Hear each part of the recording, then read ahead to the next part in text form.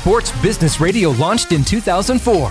Brian Berger has interviewed the biggest names in sports and business. Let's step into the Sports Business Radio vault and look back on some of our favorite conversations. This week, NBA All-Star and Portland Trailblazer Damian Lillard, NBA All-Star Baron Davis, and six-time world champion and Olympic gold medalist Sugar Ray Leonard. Now, enter the Sports Business Radio vault. Here's Brian's interview with Damian Lillard from July 2019. Well, thanks for joining us on this week's edition of Sports Business Radio. This is one I've been working on for quite some time.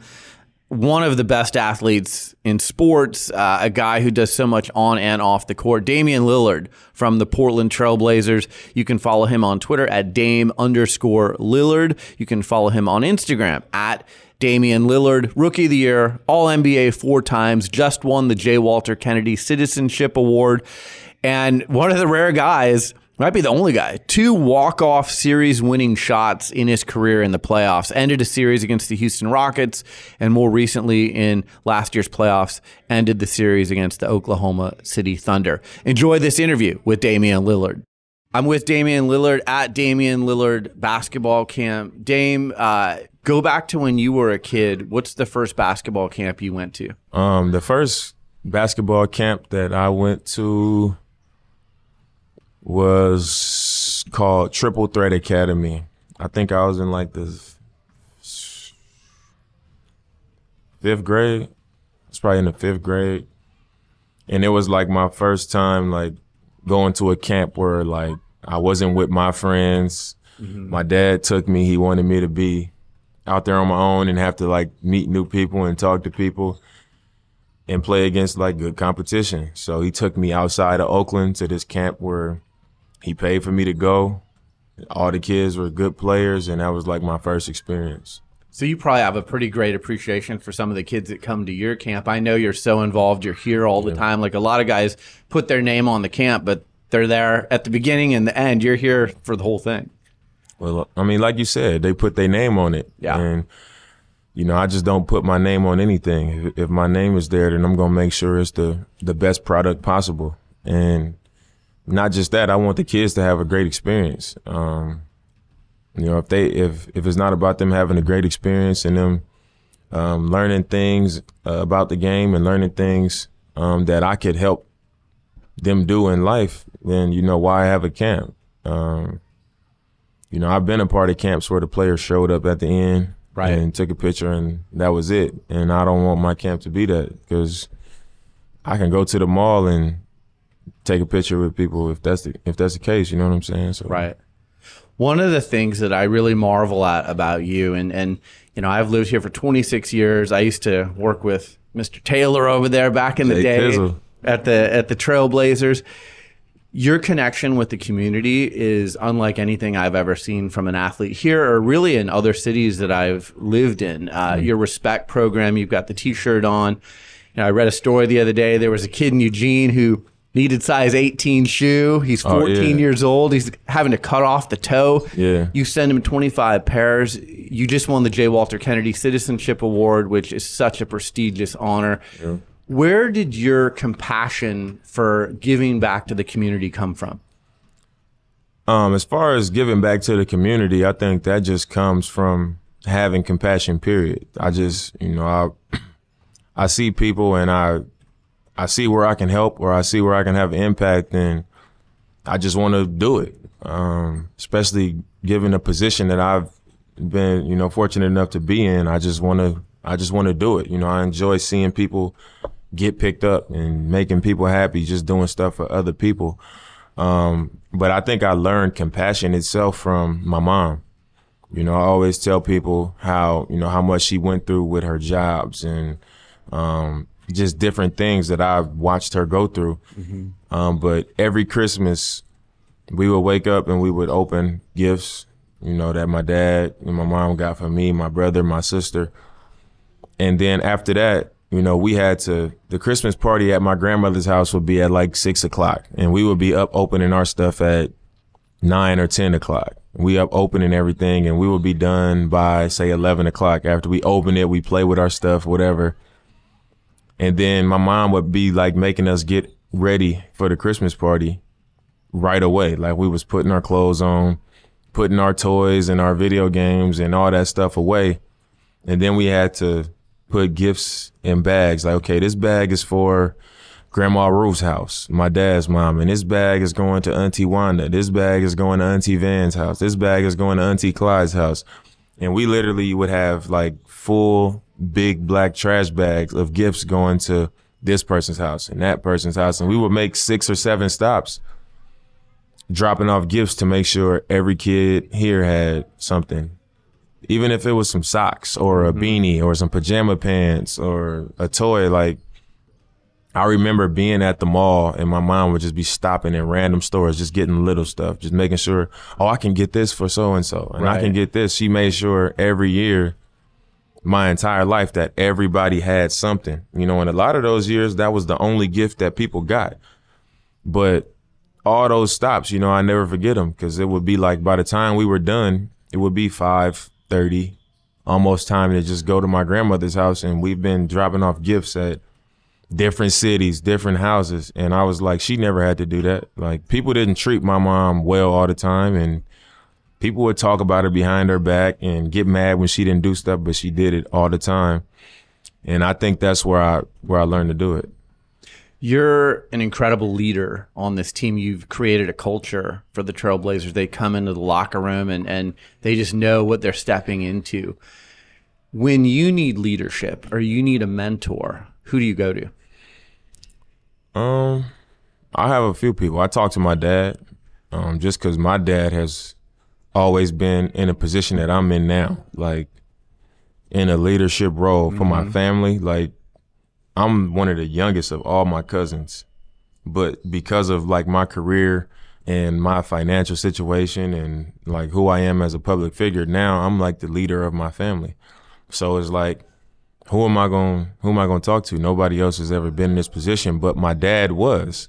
Like everybody just kind of listened to what my dad said, and what he said was law, and it was kind of like that. So I've always talked to him like when I need somebody to give me direction, because I know if anybody's going to keep it all the way real and tell me something, even if it's not what I want to hear, even if I don't like it and not really care how I feel about it, it's going to be my dad. So, and that's with sports. That's with how I feel about a relationship with a friend, with a girlfriend, like anything. I know my dad is going to tell me the real, and, you know, it's going to impact the way I approach that situation or how I lead, you know, going forward. I want to go back to when you were coming out of Weber State. Did you understand branding and marketing? Because it seemed to me when you first came out, you had the License to Lillard videos. I started learning about you. I didn't know, who you were other than when you worked out for the Blazers. But through those videos, I started understanding who you were. Then I started following your social media, and I felt like I was starting to get to know you before you ever played. How much of the storytelling about you and branding yourself did you understand when you were coming out of college? I didn't really understand it at all. And that's like the beauty of all that stuff. License to Lillard. When I was in college, I did something called Damian's Diary, and I broke my foot in college, and I did a whole like video, like webisodes of my recovery, and it was just like sharing my story and allowing people to get to know me. And that's all I did once I got drafted. It was like everything I read was, oh, he's unknown. He went to Weber State. He didn't do this. We don't, like, nobody really knew anything. So that was my way of just letting people get to know me. And like the social media and everything, I was just being myself. Like that's all I ever did. And I think that's why it works, because I'm not trying to market anything or trying to sell.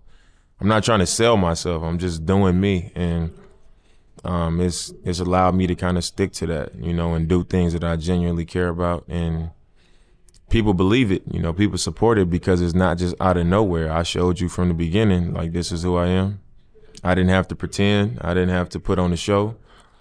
So it was perfect for me. You know, it ended up looking like marketing and branding and all that stuff. And then everybody starts saying, oh, my brand, and I'm doing this and I'm doing that, but it's never been that. So it's easy you're authentic. And if you're just authentic, that's how people... You can just be you. Right. Like even when might be doing something that people don't like, you can still appreciate it because this is what it is. This is who I am. Like, you're not going to find out about it like, oh, well, we thought, he never said a cuss word before. And then when I'm playing a game and I say I cuss at a referee and they like, oh, we thought he didn't cuss. You know what I'm saying? Like, you going to get the real me. We see the real you on social media, which is part of what I love about you. How did you kind of find your voice there? Because I know, like, some athletes clap back, as they call it, and you clap back. I saw you, with Shannon Sharpe, and I mean, that wasn't really a clap back. That was just a response. So I just responded to what he said. I didn't agree with it. But I guess, some people have to make the decision of, like, when do I respond? When do I just, like, let it be? And there's a lot of trolls out there that are just trying to get you to respond. How do you have like a rule for here's when I respond, here's when I don't respond? I mean, usually I can tell when somebody's saying something that they just want me to respond to. Like, if it's something that person and I know is not true, then it's like they just want some attention, whatever. Sometimes I'll respond to them just for fun. Like, okay, I'm gonna give you the attention you want. Because I know, like, even if it's like something like that, everybody that follows me or like supports me is gonna like tweet them to death, and then they just gonna like delete the tweet. Right. Or they'll like make their profile private, stuff like that. Sometimes I do that out of fun, but if it's something that somebody's saying and I'm like, I got an opinion about that, like I actually have a thought about that, then I'll respond and I'll say it. Like the Shannon Sharpe situation, I actually had an opinion about that. Yeah. And it's good because it's coming directly from you. It's not coming through another party. It's like, hey, we're hearing this from Dame. I'll tell you. I mean, you said it out loud to the public, and I'm going to respond out loud to the public. Right. Whereas it could have been, you could just say it to me. Right. And then we can have this conversation. Yeah. But, I mean, that's kind of just what it is. 4-Bar Friday. I love it. How did that start? I know you work, Nate Jones is part of your team, and I'm a big fan of Nate's. Goodwin Sports is really great, the support that they have for the athletes. How did 4-Bar Friday start? Well, it started because I was doing, it was an app called Vine. Yep. I wasn't around for that long, but they only had 6-second clips. Right. Like the video was only like 6 seconds, and I was trying to figure out, I wanted to start putting music out. And I wanted to start introducing people to me rapping. So I was trying to figure it out. And I was like, Vine is the video is too short. Like, I can't really, to get people to hear at least a rhyme or that you can put words together, it has to be at least 4 bars for you to make stuff connect. 2 bars is like incomplete. So I was like, Vine is too short. And then Instagram was like 15-second videos at that time. So I was like, man, Instagram is like almost perfect. It was almost perfect because it was like you probably need like 16 seconds to say 4 bars. And if you say it fast enough, you can get it off in 15 seconds. So I basically started practicing to get some bars off in that amount of time. But then Instagram made it 1-minute video. Right. And I was like, okay, this is perfect. Say 4 bars, hashtag, and just create a platform. Like, I wanted to create a platform for me to introduce like me rapping to people that follow me. And I also wanted to create a platform and a community for aspiring artists because I didn't want to approach it like I'm in the NBA, respect me as a rapper. I was like, okay, I'm going to basically tag along with other aspiring artists and create a community of 4-Bar Friday and just, we going to all do it together. We all going to participate every Friday, and it kind of just turned into what it turned into. We kept adding to it and making it a bigger deal. And eventually people started like, I would see people in public and they'd be like, you should do 4-Bar Friday. You should do it. And I'd be like, I started 4-Bar Friday. Like, that's my idea. So, like, people really didn't know. Like, I started it. Yeah. It's funny. Were you surprised at the response? Because I saw like the average person do it, but then a lot of pro athletes were doing it too. Yeah. I mean, it was like, I reached out to LeBron and I was like, this dude got a big following. Right. Like, people respect what he do. I was like, man, I need you to do a 4-Bar Friday. I'm doing this whole thing. I seen you rapping I heard you rapping and stuff. I done heard you do some stuff. I need you to do 4 bars. And I kind of just reached out to a few people. And then once other players saw like a few NBA players do it, Bun B did one, like a couple rappers. Joey Badass did one.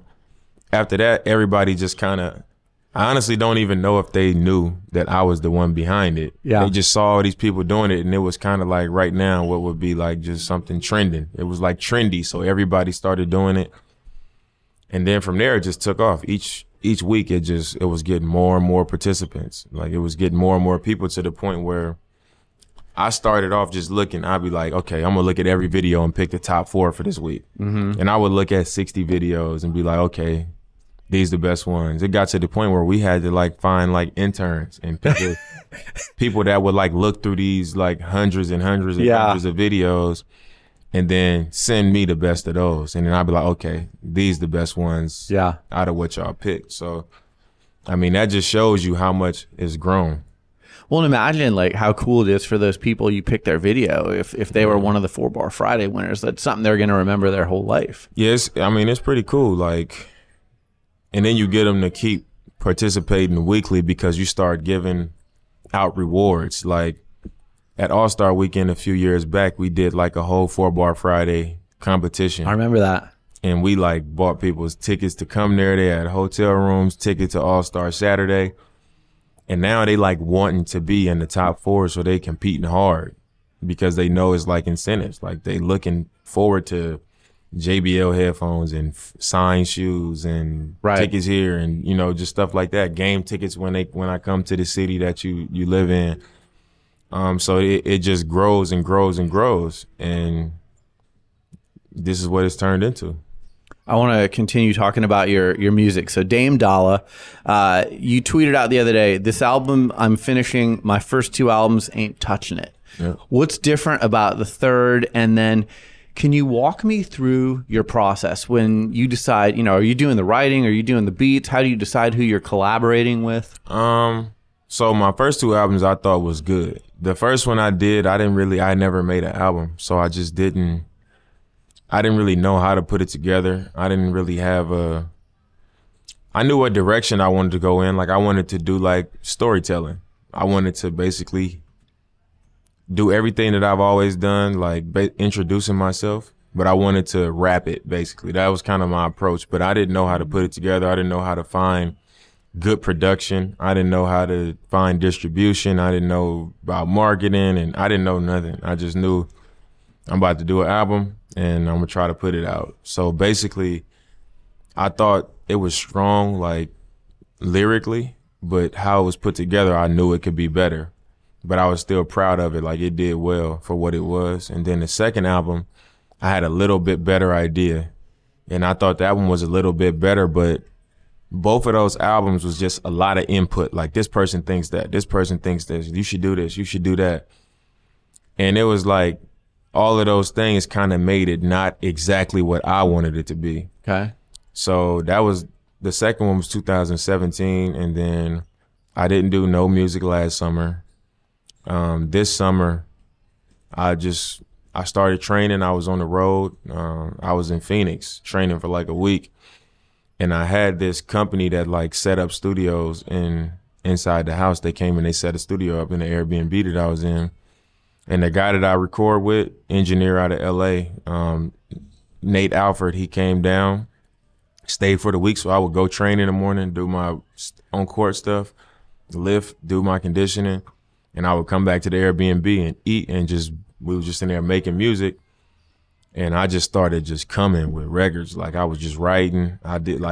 We found good producers because he's engineered on like great projects, you know, with the best artists, Kanye's, Rihanna, wow. Jeremiah, Travis Scott. I mean, he's engineered with the best of them.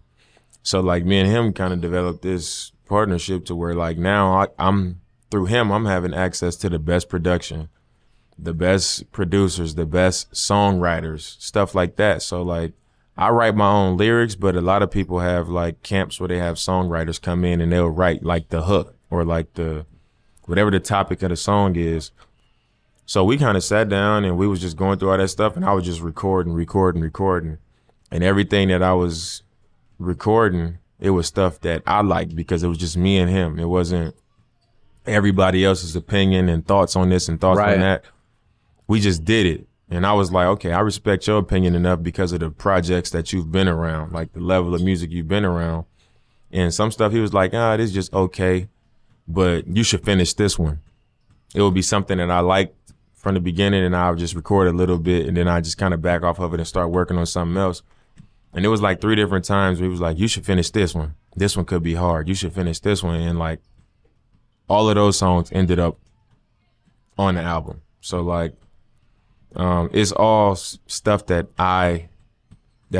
is me. Like, it's what I wanted it to be. It wasn't a whole lot of opinions. And then when I finished it, I played it for other people, and they was like, oh, you coming new. Like, this your best stuff. It was like, that's the way it should have been. You had a listening party the other night. How'd that go? It went well. It was the 3rd time that I actually had a listening party. The first 2 times, like, my music wasn't like, it didn't have a lot of bounce. It was just more, like I said, storytelling and like just kind of good vibes. And this album is like, it's more energy. Like, it's more tempo to the production. It's louder. It's more like, it's more fun. When's it coming out? When can people start downloading it? It's coming out soon. I'm shooting for July 25th. Okay. That's when I would like to drop it. I think that's accurate. That's probably gonna happen. Awesome. Well, I can't wait to listen. I want to respect your time. I have a few more questions. So, sponsors. Again, I think one of the things the sponsors love about you, A, you're an amazing basketball player, but B, you're authentic, and they know what they're getting when they partner with you. The other thing, the guy friends at Adidas, and they're like, Dame comes out to campus, he sits in on the meetings, he presents to the employees, like you're an engaged partner. Adidas, Powerade, Hulu, BioFree, Spalding, Moda Health, you got a long list of endorsers. And I really think, Dame, like, you've changed the blueprint for small market basketball players. Everyone used to say, well, you can't get all these deals from a small market. Well, look at what you're doing. No one can say that anymore. How do you pick your partners? Because, I'm sure you could be working with even more than this number of sponsors, but what is it that you're looking for when you partner with a company? For me, it's just if what they're about and what they have in mind is in line with mine. And a lot of times that's the case. Like you said, I'm sure I could be partnering with everybody, to make a little bit extra money. Like, okay, they're going to pay this, let's do that. Right. They're going to pay. But a lot of times every partner that I have is all connected. Like, I work with Adidas and Powerade and Moda Health and stuff like that, but everybody's willing to work together so all of my stuff can connect. So if somebody's not in line with that, or somebody doesn't want to be a part of that, then they just don't fit what I do. They don't fit what I'm about. And I think it has changed, like, the way people view small markets. It's kind of like what they tell people that go to small schools. They like, if you can play, they're going to find you. If you are good enough, they'll find you. And it's kind of the same thing. If you're worthy of elevating their company or whatever, and y'all can have a strong partnership and it'll be beneficial, they'll find you. It'll work out. The other thing I love that you do, you activate so well, whether it's on social media or, you go over to China, like the things that you do, again, authentic. And it's not like some of the athletes you can tell, like, oh, they dragged this guy there, he didn't want to be there. With you, I'm like, he's into this. And I think it represents the company that you're representing well, because you can tell. The other thing, too, that has changed in the last year or so, the NBA lifted the requirement, like your shoes can be any color now. And I know that whatever store you want. Right. That was the most fun thing about the shoes. I was like, okay, now I don't have to like hide behind these colors. I can tell stories through the shoes and literally wear them, and it don't have to match the uniform. So that was big. But like you said, like people when they activate and they do all this stuff, you got to drag them there because it's not in line with who they are. Mm-hmm. So it doesn't really make sense to do it. And a lot of the stuff that I do, I'm not just showing up because they like, okay, we paid you, so this is something that you have to do. It's like it matches up with stuff that I'm interested in, stuff that I care about. So it's not like a hassle. Yeah, I get tired sometimes. I'm like, yeah, I don't really feel like going. But once I get there and it's stuff that I care about, like, I'm going to want to be there. I'm going to treat the situation as if I want to be there because it's stuff that I care about. So I think that's the difference in people signing up to partner with people that have the same things in mind and people who just like, they paying me what? They going to pay for this? Okay, let's do it. Right. And then when it's time to take action, they don't really want to do it because it's not something that's in line with how they feel. How cool is it for you? Adidas is right here in Portland, the North American headquarters. So you can go meet with their team. You can be part of the creative process. I would think that would be a big advantage for you with them and obviously for them with you to produce a product that is really representative of what you both want to put out there. I mean, it's perfect for me because of like the communication. If it's something they need to talk to me about, like they can find me. If it's something they need me to come see, it's not like they got to wait till I come play here. Like, I literally have had times where they like, Dame, whenever you got time, we got a shoe that we want you to see. We need you to test it or whatever, or we got some new colorways or whatever. And I'd be like, all right, I'll be there in 20 minutes. They're like, what? And they be like, right now? I'd be like, yeah, I'm going to come in 20 minutes. And I go up there, we meet, and I look at all the stuff. And then while I'm there, I walk in and they got another meeting about apparel. And they like, oh, Dame, you here? What you think about this? And I end up sitting in there and I'm like, I don't really like that. I would rather do this. So it's like, that's really helpful. It's really helpful, like, with us both being here. A few more things. Space Jam 2, reports are that you're part of the movie. I don't know how much you can talk about it or not. If you can't talk about it, just... I can't say much, but I'm in it. Okay. That's cool. I mean, that's got to be exciting. For, it was 23 years ago. It was a picture. Somebody snuck a picture of us on the set. So okay, I'm not telling y'all nothing that the world don't know already. All right. Jimmy Goldstein's house. I saw that setup. That was pretty cool. Dame time. It's become universally known. You're not only the guy that wants the ball in your hands at the end of the game, but you actually come through. Because there's a lot of guys that want the ball at the end, but they don't actually come through. And the other thing that I think makes it even harder is like everyone knows about Dame time now too. Like so they know. A little harder now. Yeah, he's taking the shot. So it's a little harder than it used to be now.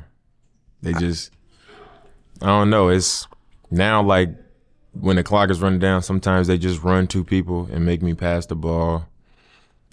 Just different junk defenses, like they just do it different. I thought it was like it became a thing in Portland where everybody was like Dame time and all this stuff. But I think once it became like a national thing after we beat the Rockets in the playoffs, and then after this year, after this year, it really was like it took off. Yeah, you kind of changed the fortune of a franchise with that shot. Last question. What can I say? That was that was for Seattle. I love it. Fatherhood, baby Dame. How has fatherhood changed your perspective on things? Just how careful you got to be sometimes. It's, I think you, as an athlete, I get so caught up in, I need to go work out. I need to go do this. I got to go here and speak here. You got to do so many things that it's like, it consumes you. It's like, this is all you doing. And then you look up and it's been 3 weeks and I haven't spoke to my grandmother. And then I haven't talked to my dad in 2 weeks. Like, you just start going. And then, like, since I had my son, like, it makes me slow down where I'm like, I'm not going to be a dad that's my son can't talk to and that my son don't see every day before he go to sleep. And when he playing that he can't play with me and stuff like that. So that made me slow down. And now that I'm slowed down, I'm like, me and my dad talking all the time. Like, I'm not missing those windows that I would like the last few years, I'm like going all these amounts of time without, like, my mom go out of town and we don't talk the whole time she out of town, stuff like that. So it slowed me down. Like, it just make me kind of manage my time better because I'm not rushing here and rushing there as much. Well, I really appreciate you taking the time out of your busy schedule to sit down with me. Continued success to you. You're truly an inspiration on and off the basketball court. Thank you. Thank you. Hey everyone, Brian Berger here. You might have heard my conversation with Nate Checketts, the co-founder and CEO of Rhone, a few weeks ago on Sports Business Radio. If you missed it, definitely check it out. Rhone is the new official menswear partner of Sports Business Radio. I love their product. I've been a fan for a long time. Did you know David Stern was one of their first investors?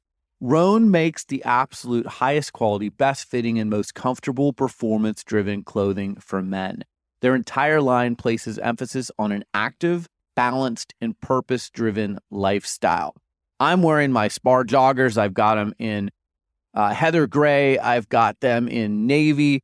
I've got my moleskin commuter slim pant. I've got my regular black commuter pant. I've got my dress shirts. So when I'm out in in-person meetings, I have the nicer Rhone product to wear. But most of the time, I'm working from home. And I've got my Rain long sleeve gray heather camo. I've got my Rain long sleeve hoodies. I am wearing the shorts for workouts, the 7-inch Mako short. So I'll tell you what, from top to bottom, whether it's casual or business wear, Rhone has me covered. I know they're going to have you covered too.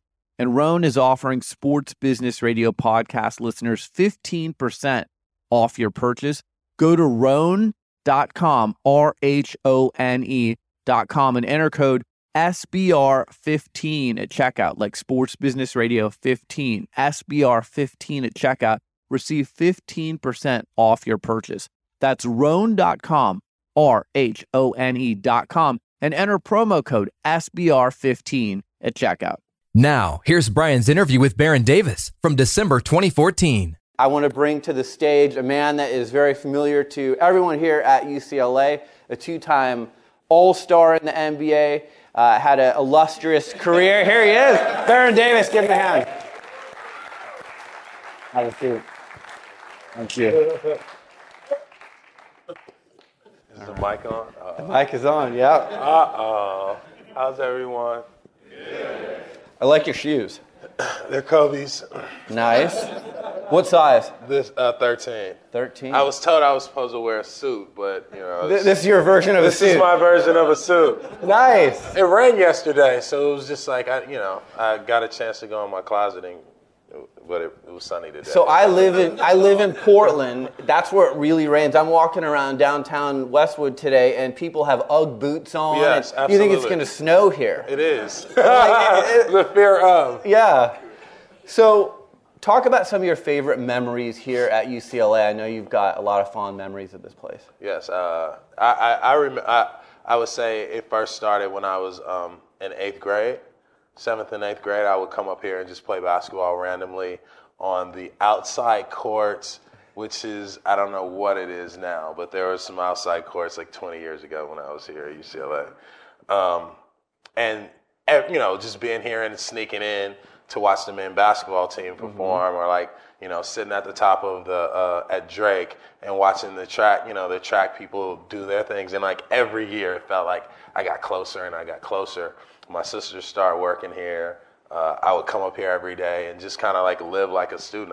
I think I was a junior in high school, but after school was out, I'd come to UCLA and just hang out like I was one of you guys. Yeah. So it was just like always for me like a special place because it was home, and I felt like I had already felt a sense of pride. So when I got here, it was just more so like establishing my roots. And I knew that I wasn't going to be here for long. So I was just like really trying to like meet everybody that I can, like, and just trying to make a lot of friends, because I knew that my college experience was going to be, accelerated because, of basketball. So you knew that coming in. You kind of said, I'm on the short plan, and it's just going to be a few years, and then I'm going to take advantage of going to the NBA. No, I was actually on the long plan, and then after I would say after my freshman year when I hurt my knee, it was just like, the NBA is my goal. So the first opportunity I get, I have to get out of here and get to the NBA, because I didn't know how long that I would last. Like, people didn't even think that I would come back from my injury my freshman year. So when I came here, it was like, all right, I'm going to stay 4 years. This is going to work. My grandmother's going to get an education. I'm going to graduate with these guys. And then after the first year, I was like, dude, I just need to get in shape. I need to get, like we're going to be broke, dude. I made it this far. It was just like, it was more of a sense of urgency. In college, I had people who influenced me. Who were some of the people that influenced you here at UCLA? It's a good question. See? It was a really good question. I had a couple of classes. I would say intro to jazz, history of rock and roll. I had a class on Paul Robeson that was here. And for me, it was just like now being in entertainment and or wanting to be in entertainment, until I haven't done anything yet. But we'll talk about that in a minute. You're getting there. Hopefully. But those classes kind of like sparked my creativity. And, in college, I learned that, it's really all about research, like what you research and what you spend your time on. You can make good grades. But for me, it was just like I needed to know what I wanted to know. One, to prepare me for the next part of my life.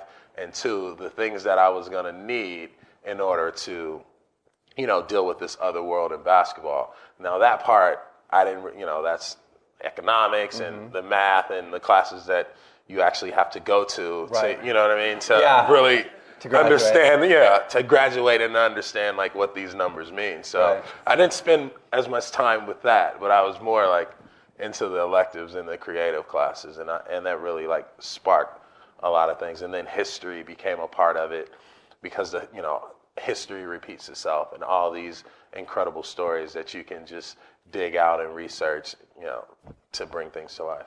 One of the things that's so interesting about you is you're really a social chameleon.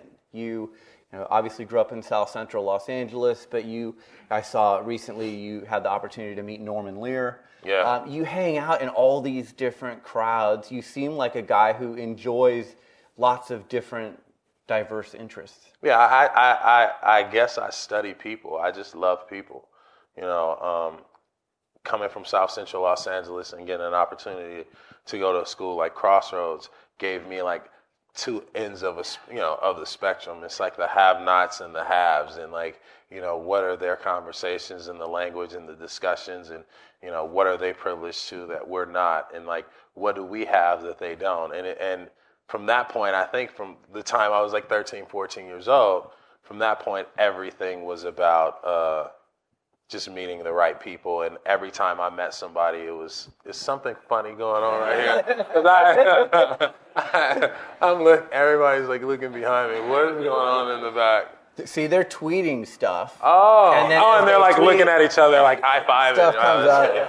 Look, I just put that up there. My producer, who's way back there, first trip to In-N-Out today. So as soon as we landed, it's like 10:30 in the morning, we're going to In-N-Out. So he could have his first In-N-Out. It's the best, man. It is pretty good. It is. So when you're looking to get involved in projects, what are the elements that you have to see with a project for you to get involved? I would say one, it's the passion behind it. So the people and the passion that they have for it.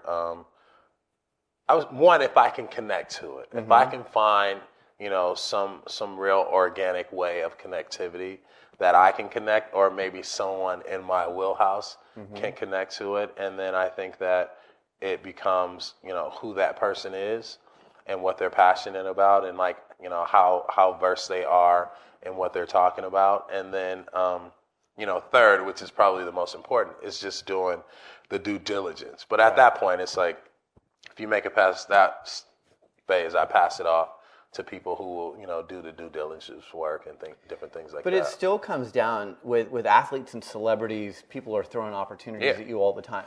How do you learn to trust? And how did you develop an instinct that says, this is the right person to trust, and maybe this is something I want to stay away from?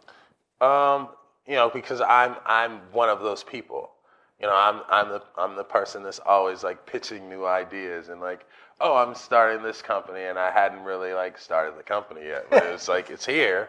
So, you know, when you run into a lot of people like that, you kind of like, because you have so much going on, you can kind of tell when someone else does too. So you've already like sift through the bullshit, and at that point, it usually becomes an introduction from somebody who, you know, like I like to gravitate to people who are really well versed and passionate and talented in their space, and so that usually comes through introduction and different things like that. Seems like during your playing career, there's a lot of athletes, they're just, you know, kind of head down playing during their career. There are other athletes, I look at someone like Magic Johnson, I know you're close with him, that during their career, they say, you know what, I'm going to prepare for my life after my career. I'm going to take advantage of meeting the people that I can meet during my career. It seems like you did a really good job of doing that. Yeah, I decided, I think in my third year that, you know, hey, I'm from LA and I'm not going to be Magic Johnson. I'm not going to be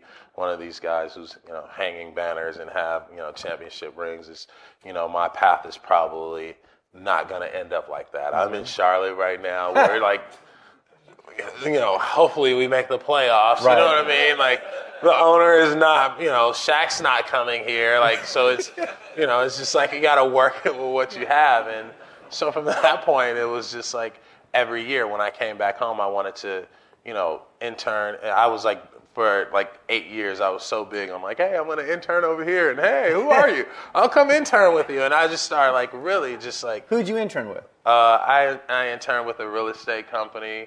I mean, shit. It's a lot of people. Long. It was, you know, a financial services company. Okay. I interned at like a digital branding company, a digital media company I interned at. It was just like whoever had an intern, I was like, hey, you want? But it was like 2 days, you know, because like my mind is just like, yeah, this is cool. Like, oh, I got to wear a suit? All right. Obviously. What's the next one? No, but I remember my first internship. I was just like, hey, you know, you meet these guys and, you know, Magic has the book and it's like, you know, meet these guys on the front row and get to know them and get to know their business. And I'm like, all right, you know, cool. I'm 24, 25. And I'm like, you know, I'm Baron Davis. It's the summertime. I pretty much do what I please at my leisure. You know what I mean?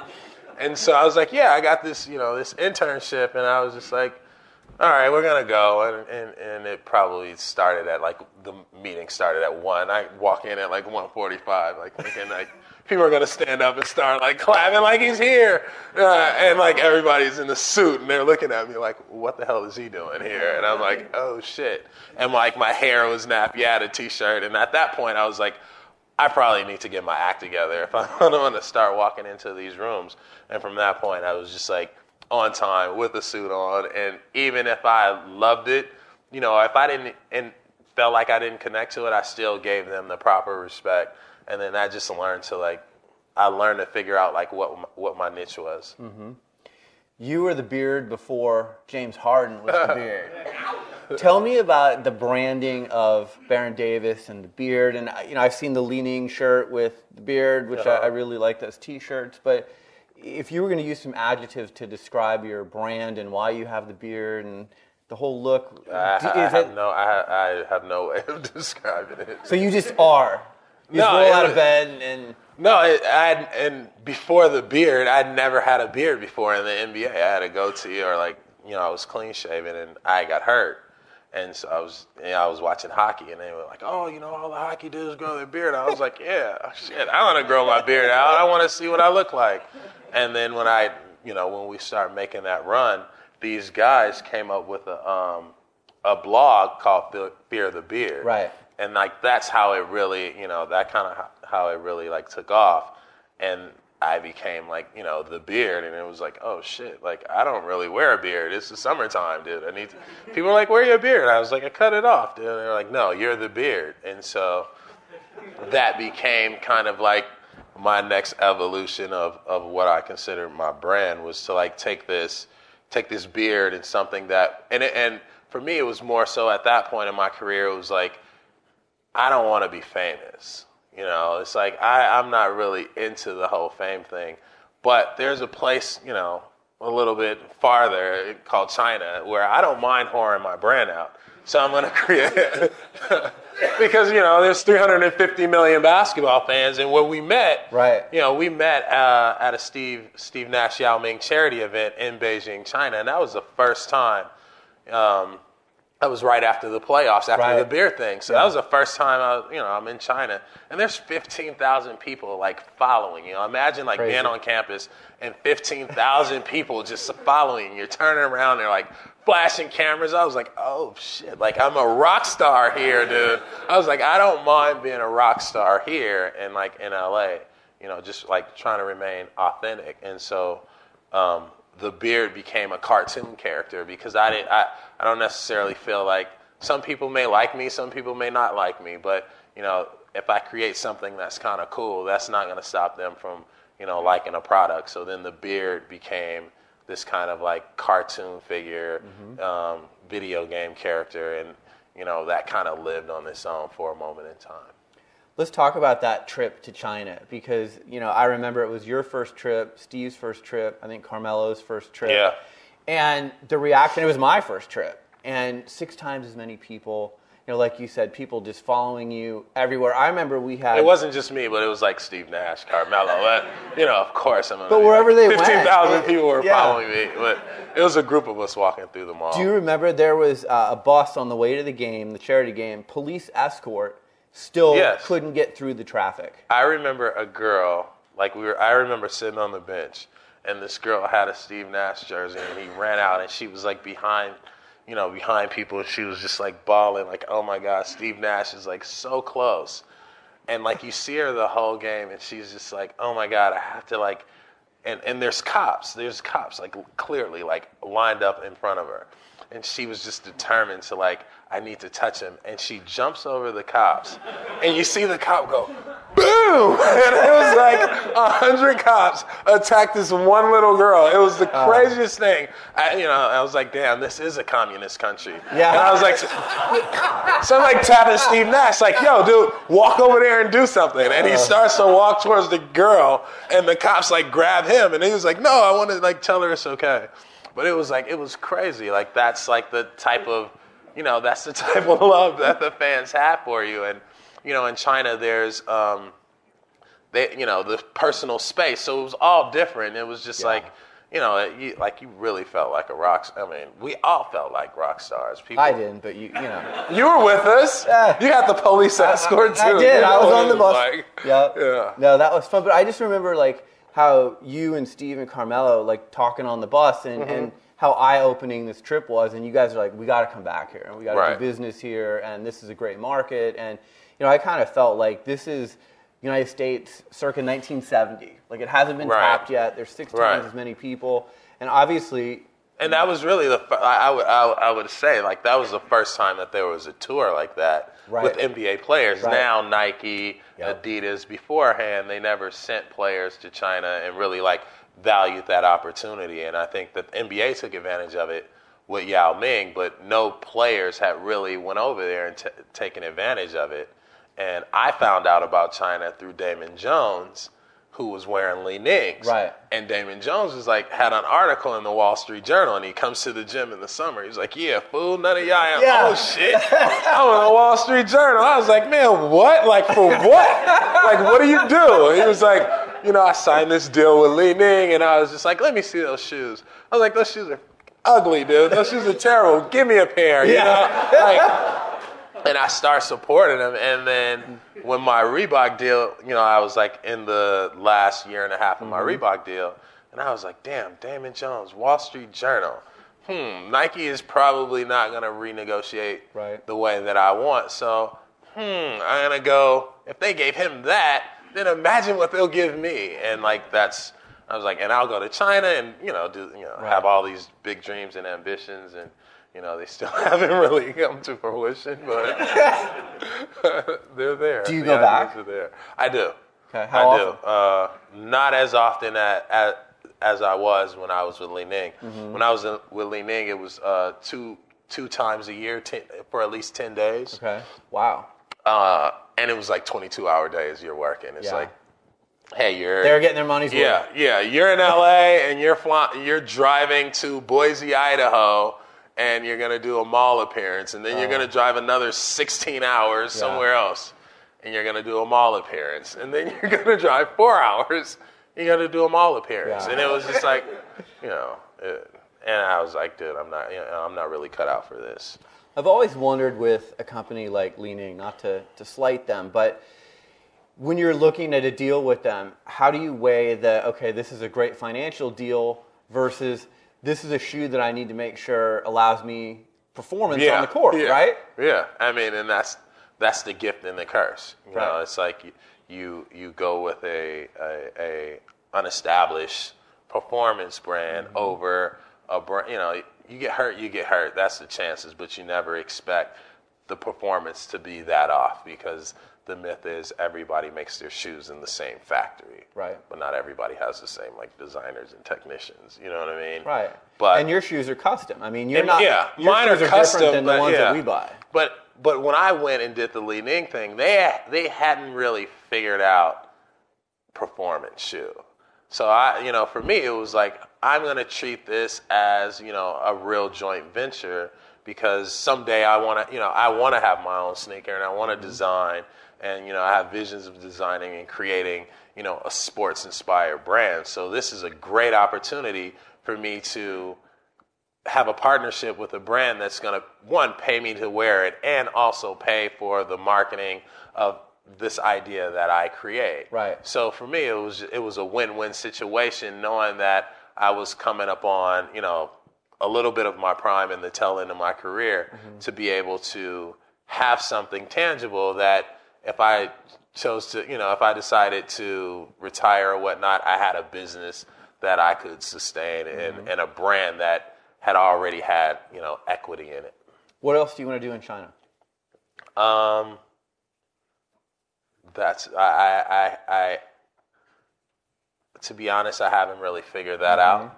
Obviously China is great with manufacturing goods, but I haven't even figured that part out as far as creating a brand. Do you want it to be made in China or do you want it to be made here in the U.S.? It's just it's one of those things you struggle with.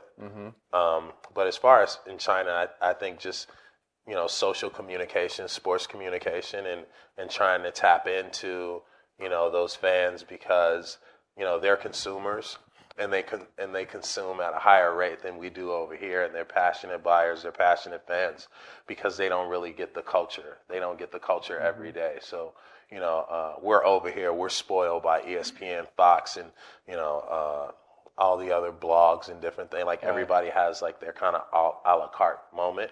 And I think in China, being able to consolidate what is special about here and be able to articulate that in China through a brand or, through some type of social communication would be great. I saw, was it in the last 6 months, year, you went over and you met with Yao Ming. Did you know Yao that well before the trip that we did in Well, just playing against him. But, we played... But I was like always the guy who was just like, I love Yao Ming. So when he first came in the league, I was just like, and I'd be like, yeah. He'd be like, dude, like, what's up? He'd be like, what's up? And I knew that he could speak English. Right. I knew he was funny. Yeah. And like, so I would like to crack jokes with him and be like, yo, yeah, they don't, just speak Chinese. They don't understand English. He was like, no, they don't understand English at all. And he would like, he would say funny stuff, so I just kind of gravitated to him. So when we got to the trip, it was already like, I like this guy. Like, this guy makes me laugh. And so that's how we, like, really formed that bond. And Steve Nash and I, we were rivals on that trip. And I remember flying back. It was a 16-hour flight. Yeah. And we were on a private plane. It was like 12 dudes. I wasn't on the private plane. It was like 12 dudes, though. We were on a private plane, so dudes were like sleeping on the floor. It was crazy. But Steve Nash and I stayed awake, and that was the first time we've ever talked to. That was the first time we ever like sat down as peers and talked to each other. And we stayed up for like 13 hours, and we talked about film, entrepreneurship, philanthropy, the NBA and just China, and from that point, like we like really formed a cool bond. Yeah, it seems like you guys have a lot of the same interests. A lot of the same interests. I'm not gonna say we're on Twitter and all, but he knows who's the brains behind the operation. Yeah, he's the face. I'm the brains behind the operation. Speaking of the brains behind the operation, I read in all the publications lately that Pilot picked up. Yeah. Fox. Yeah, it's pretty cool. Tell me about that. That's pretty cool. Yeah, it is. Congratulations. Thank you. Let's get it to on air first. Yeah. But what's that process? It's like you're right there. It's like, oh, you got a pilot picked up. It's like, I want it on TV. It's the show is loosely based on like my experience as a middle schooler going to a school like Crossroads. Right. And so when I was thinking about the show, I was just like, hey, we need a modern day version of the Fresh Prince of Bel-Air. I don't know if it's going to turn out like that. I hope it does. Or you do the Carlton? Yeah, I would do anything to sell a TV show. No.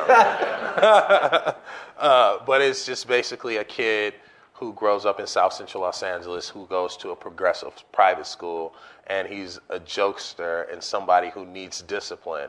And he's going to a school that is really like not so keen on discipline. So it's taking the lessons that he learns on this side of town and applying it to his home and his family structure, and taking his family structure and seeing like how much he can get away with, in both worlds. So it's a comedy. And you've got good people involved with the project. So what do you need to do? What are the hurdles between now and getting it on the air?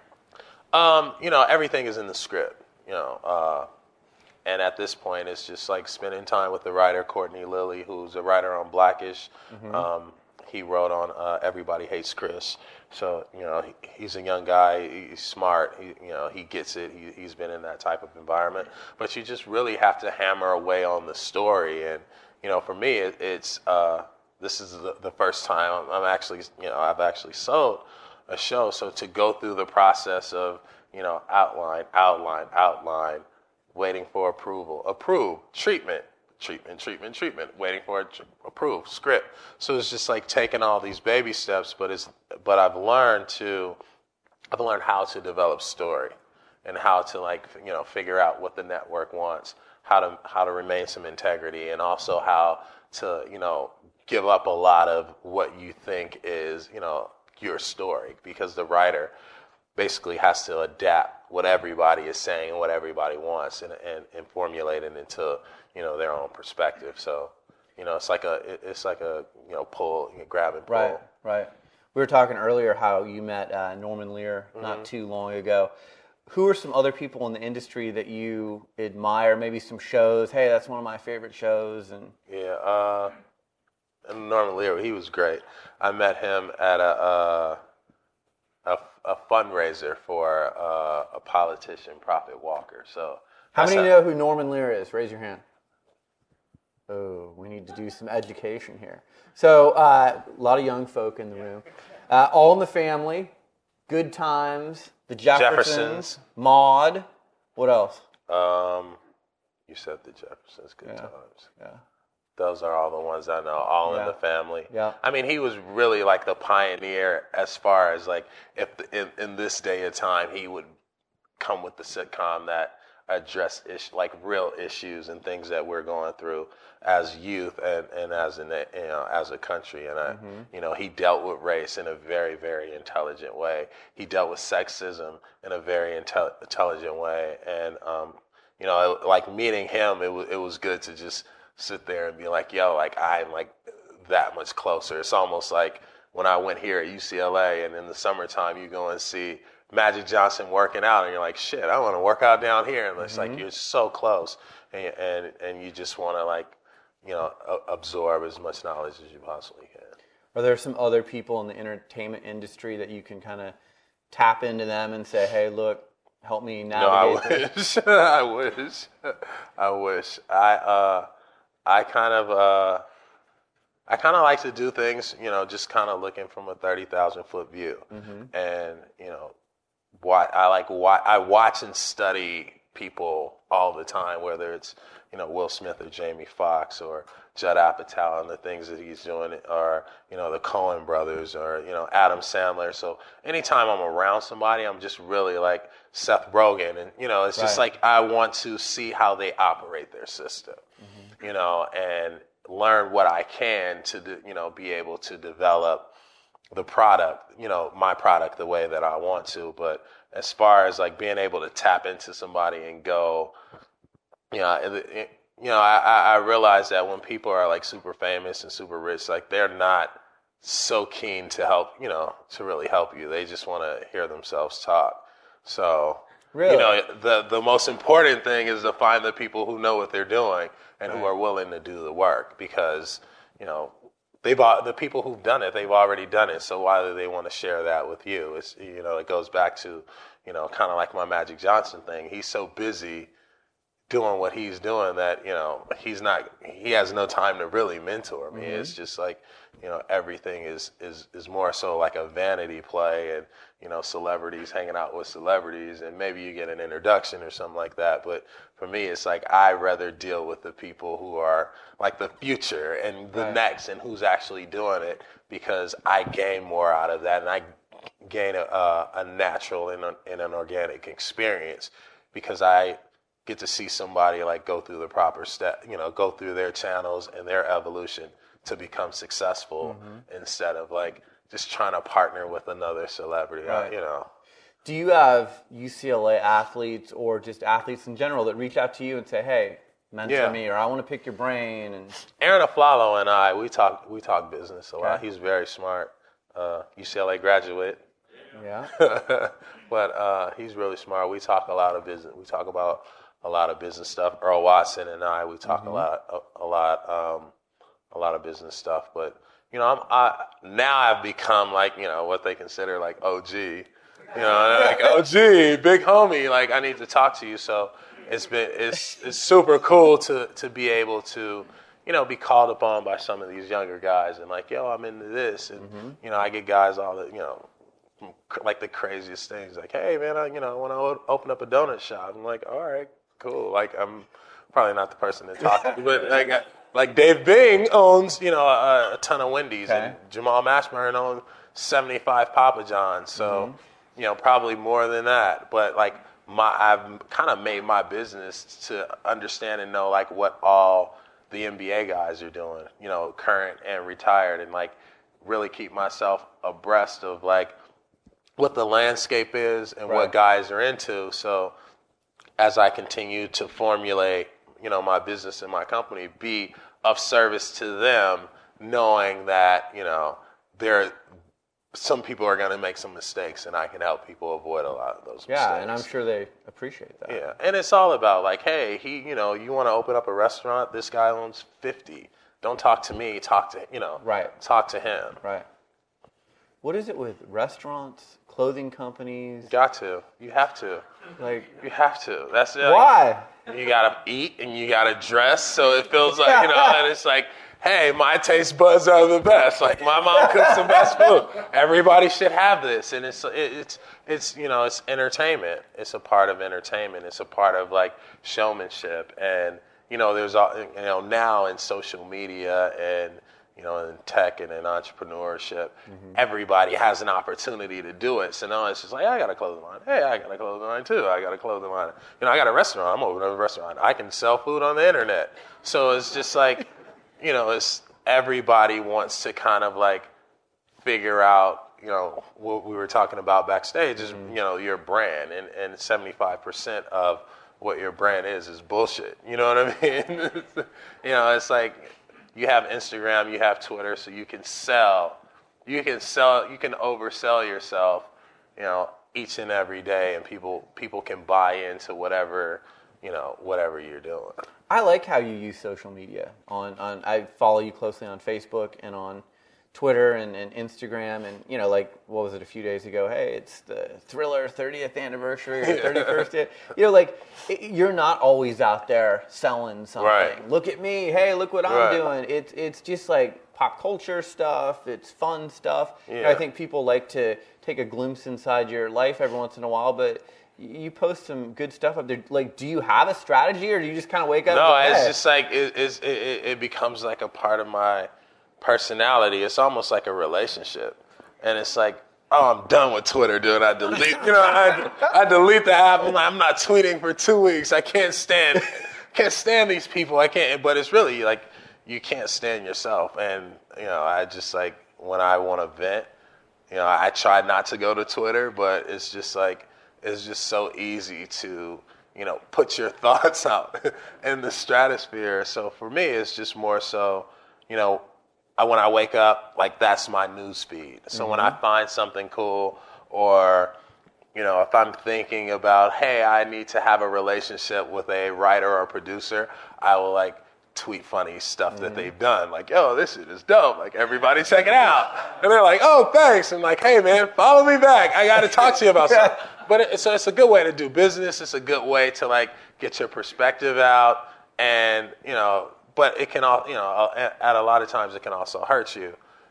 Just not too long ago, I was, the whole Ferguson thing came up, and, as a black man, you feel obligated, you burn, you feel obligated to say something. And, to be honest, like my views are just like probably not in agreement with, 90% of the country. But it was just like, at this point, I think everybody should just pray for this dude's family, because they're going through a lot of stress. And no matter what the verdict is, this is going to like affect a lot of people. But right now we should be praying for his family instead of like putting all this pressure from him. So like, let's take the time to be selfless.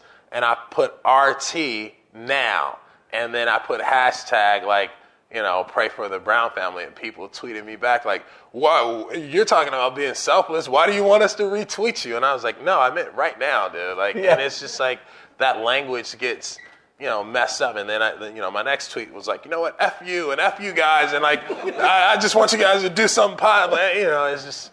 It's just weird. So I have to stay away from that. I got in trouble because, I was mad about my fantasy football, and, I saw the Raiders lost 52-0, and I was like pissed off because I love the Raiders, and I was like, you guys should just quit. And it's like, damn, dude, what if the owner saw that? He's my homeboy. I'll never get a ticket to the Raider game again. It's just like, no more. I'm done with Twitter for a week. So that's like how my Twitter life is. It's like, it's productive, it's unproductive. It's just all the random versions of me. And for me, it's like, either you like me or you don't. Like, I don't care. I'm not, you know what I mean? It's just like, I vibe with the people that I vibe with and that vibe with me, and like we share information. And, I'm just like anybody else. I'm moody. I don't like taking pictures. You know what I mean? You want to take a selfie? It depends. If I'm on campus at UCLA, of course. If I'm at SC, like, no, don't fucking get away from me. No, you know what I mean? But it's got to be hard. Like, I've had some athletes share with me their notifications and the messages that they get, and you've got to have thick skin. I mean, there are some idiots out there who can say some. It's become something that people can hide behind walls. So, I always talk to my friends and like, dude, I'm gonna create this person on Twitter that's just like, like you can create anybody, you can be anybody you want. And so a lot of people, cyber bullies and all, all that different garbage, like people just hide behind masks, and now you can say whatever you want. And there are people in the world who, still don't have anything going on in their lives, and their mission is to spark reactions. Right. Trolls. Yeah. So, it's like, because I don't play basketball anymore, I don't have to deal with a lot of it. Right. Which is kind of cool. But when you play, you have to deal with fans who love the game just as much as you do and think that you don't, and it's just like, oh, you suck. And they want to attack you, and you want to defend yourself because you don't want to suck. Right. But it's also, you're like, dude, I want to beat your ass because you don't know how much hard work I put into it. And, it's uncomfortable because every time you say something, you can be judged. But, that's just the society and the world that we live in now. Like, everything that you say, is up for for public judgment when it shouldn't be. Right. So you're a digital guy. What do you think of Jeter's new Players Tribune and kind of the direct? I didn't see that. So he started this blog where, like, guys basically just they'll write a column, and so instead of doing interviews, like some of the reporters are up, say, "Hey, you should be talking to me," and it gives them another platform in addition to their Twitter and Facebook feeds to write something maybe a little more in depth, more personal. And a lot of times, like, it's just like the whole reporting thing is just sort of being lost because the newspapers, the magazines, you're not waiting for, Kobe just got 30,000 and 6 assists. Like, that happened. Like, that happened. Everybody tweeted about it. So when it's time for the magazine article to come out, what is he really going to say? Like, what is he going to say that we've passed that moment? And times are moving so fast that I think reporters and reporting is just like you have your own vice. Right. You have your own outlet. So a lot of guys, want to really use that platform to like speak to their own creativity or say how they feel or how they truly feel. When you look at the LeBron Sports Illustrated article and like a couple other, the Jason Collins article, it was more so in dictation. It's like an athlete sitting down with the reporter and dictating to them the message that they want to get across. So, I think that it'll start being more and more of that. And, the news sport, that's why podcasts and things like that are so important, because you have to be a smart writer, but you also have to have perspective and somebody that people want to buy into. Yeah. Digital, where's it going? I mean, you kind of just talked about that a little bit, but I think a lot of people trying to figure that out, and it still feels kind of like the Wild West, doesn't it? Yeah, it is. It's interesting. It's really interesting. I mean, just being in the space is so many opportunities, and people are, really getting smart and finding old things that were products or tangible things and reinventing them and introducing them into the digital space. I am a big fan of content and content curation and being able to create story and message and like figuring out the platform to deliver that. How everything, for me, it's 10 years ago, movies or things was broken up into a genre, Right. There's urban, there's horror, there's, comedy, lifestyle, there's high fashion, there's low fashion. Now there's the hipsters, everything is broken down into subgenres, and these subgenre cultures are really like the ones that are kind of leading the charge. So they're dictating what's happening in traditional media. And now your CNNs and, the ESPNs, they're late to the party. Yeah. So I think that where the digital, there has to be some type of, middle platform or middle game where you're able to kind of capture and filter this content and still distribute it as a network, but, in a more defined and kind of boutique and subgenre specific way. What do you think of the NBA's recent deal, $24 billion? That was amazing. I mean, I didn't get any of it. But what do you think happens now? You can already kind of tell the tenor of what's going to happen in a few years. It looks like players, if I'm them, I'll opt out, right? And say, let's renegotiate this. You've got a lot more money than you did the last time we did this deal. Well, that's what the public wants the players to do. You know what I mean? The public wants the players to opt out and say, like, hey, we need, now you guys got all this money, now we need more money. And I think that was the problem with the last lockout, is it's played up here. Who's on the player side? They make too much money. Oh, the owners are losing money. Now it's like, oh, the owners, they're not losing money. They're making a lot of money, and, well, they're still getting paid a lot. But you guys should have, it's just when you get down deep inside, when you start looking at the collective bargaining agreement and like how it can elevate, both sides, I think that a lot of the negotiations and a lot of the pressure from the media and the outside influences never allows for that that deal, it's going to always be a lockout because I feel that the media pressure is going to force the players or force the union to do something that they don't want to do.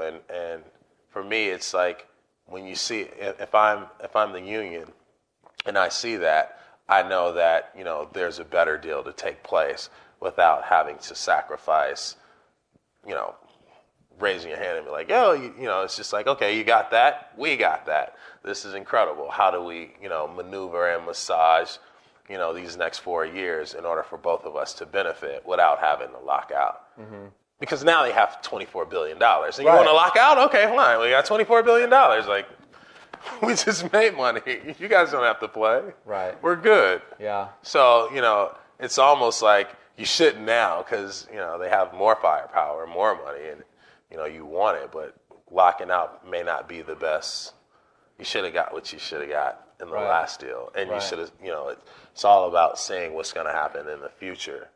And in the NBA, if you see it, we were at 60 and now, we're at 50. So, we have to not think about what's going to happen in 2 years. We need to be thinking about what's going to happen in the next 10 years, because in the next 10 years, there are going to be some digital rights and things like that are now so much more valuable than television rights, and digital advertising and things like that. So as a union and as a player, I don't know why I'm telling you guys this. I should be telling them, but it's important to take value and ownership of the things of your assets and know what you have and be able to, look 4 or 5 years, 10 years out, because that's what the owners are doing. How hard is it to get 300 some odd players on the same page? I mean, the owners, a lot fewer owners to get on the same page than players. Yeah, I mean, it is difficult in a sense, but the way the union is structured and set up, it makes it easier to kind of manage the 300, because you're set up with different committees and your reps. It's just really a matter of getting everybody to have that one voice, because during the last lockout, it was just you thought the media made it seem like it was over and we were never going to play in the, guys were never going to play in the NBA again. And it was like, oh shit, dude, what am I going to do? And it's like, I'm going to China, I'm going over. And it's like, no, dude, just sit back. We're going to lose some games. We're going to lose some money. But in the bigger picture, had we saved, 1 or 2 percentage points of that $24 billion now, has, great value. But do some of the guys who are making minimum contracts or near minimum, are they like, hey, we got to get back to playing because I don't have any money saved? Not so much. It's just it's a mix. It's a lot of guys who have a lot of money that know that it's their big payday and they're going to take a pay cut. It's just trying to get everybody to understand and be on the same accord.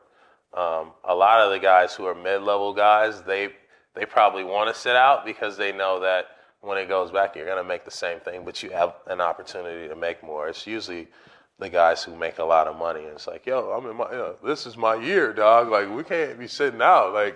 Let's do this shit next year, It's like, no, lockout is this year, man. Major League Baseball, you can make as much as you want. There's no cap. Do you think that should apply in the NBA? Do you Absolutely. Okay. Absolutely. It's just, trying to figure out what are they doing? What are their union doing? What is their union doing that's, building that partnership? Because, the way baseball is set up is you earn your worth. And it's up to the team to, to pay or play. I mean, Stanton just got $325 million. Yeah. I mean, I wish I played baseball. I suck at baseball. Dude, I look at guys like Jordan and LeBron and even Kevin Durant, and they're worth so much more than just what you pay them to play basketball. I mean, they're affecting the economy that they play in, and people are making so much money off of them. So to me, putting a ceiling on that doesn't seem fair for those players. Well, especially when there's no ceiling on what the owners can do. Right. And the opportunities that they have are endless. And so, You know, it's almost like, you know, I'm using these guys to build my profile and to bring everything to me in the city, and you know, it's almost like the Scrooge McDuck. I want to own all the city, and I'm going to use this, you know, my money pot, my gold mine, to be able to leverage and get everything I want. And I get to pay them, and I'm capped at what I can pay them. So I continue to increase my value by just, like, you know, doing this. And Donald Sterling proved that for 30 years. You know, 30 years the Clippers sucked. And then it was just like, you know, for 3-4 years, they get hot. And now it's like, hey, man, yeah. All right, I'll sell my team for $2 billion. Like, that's fine.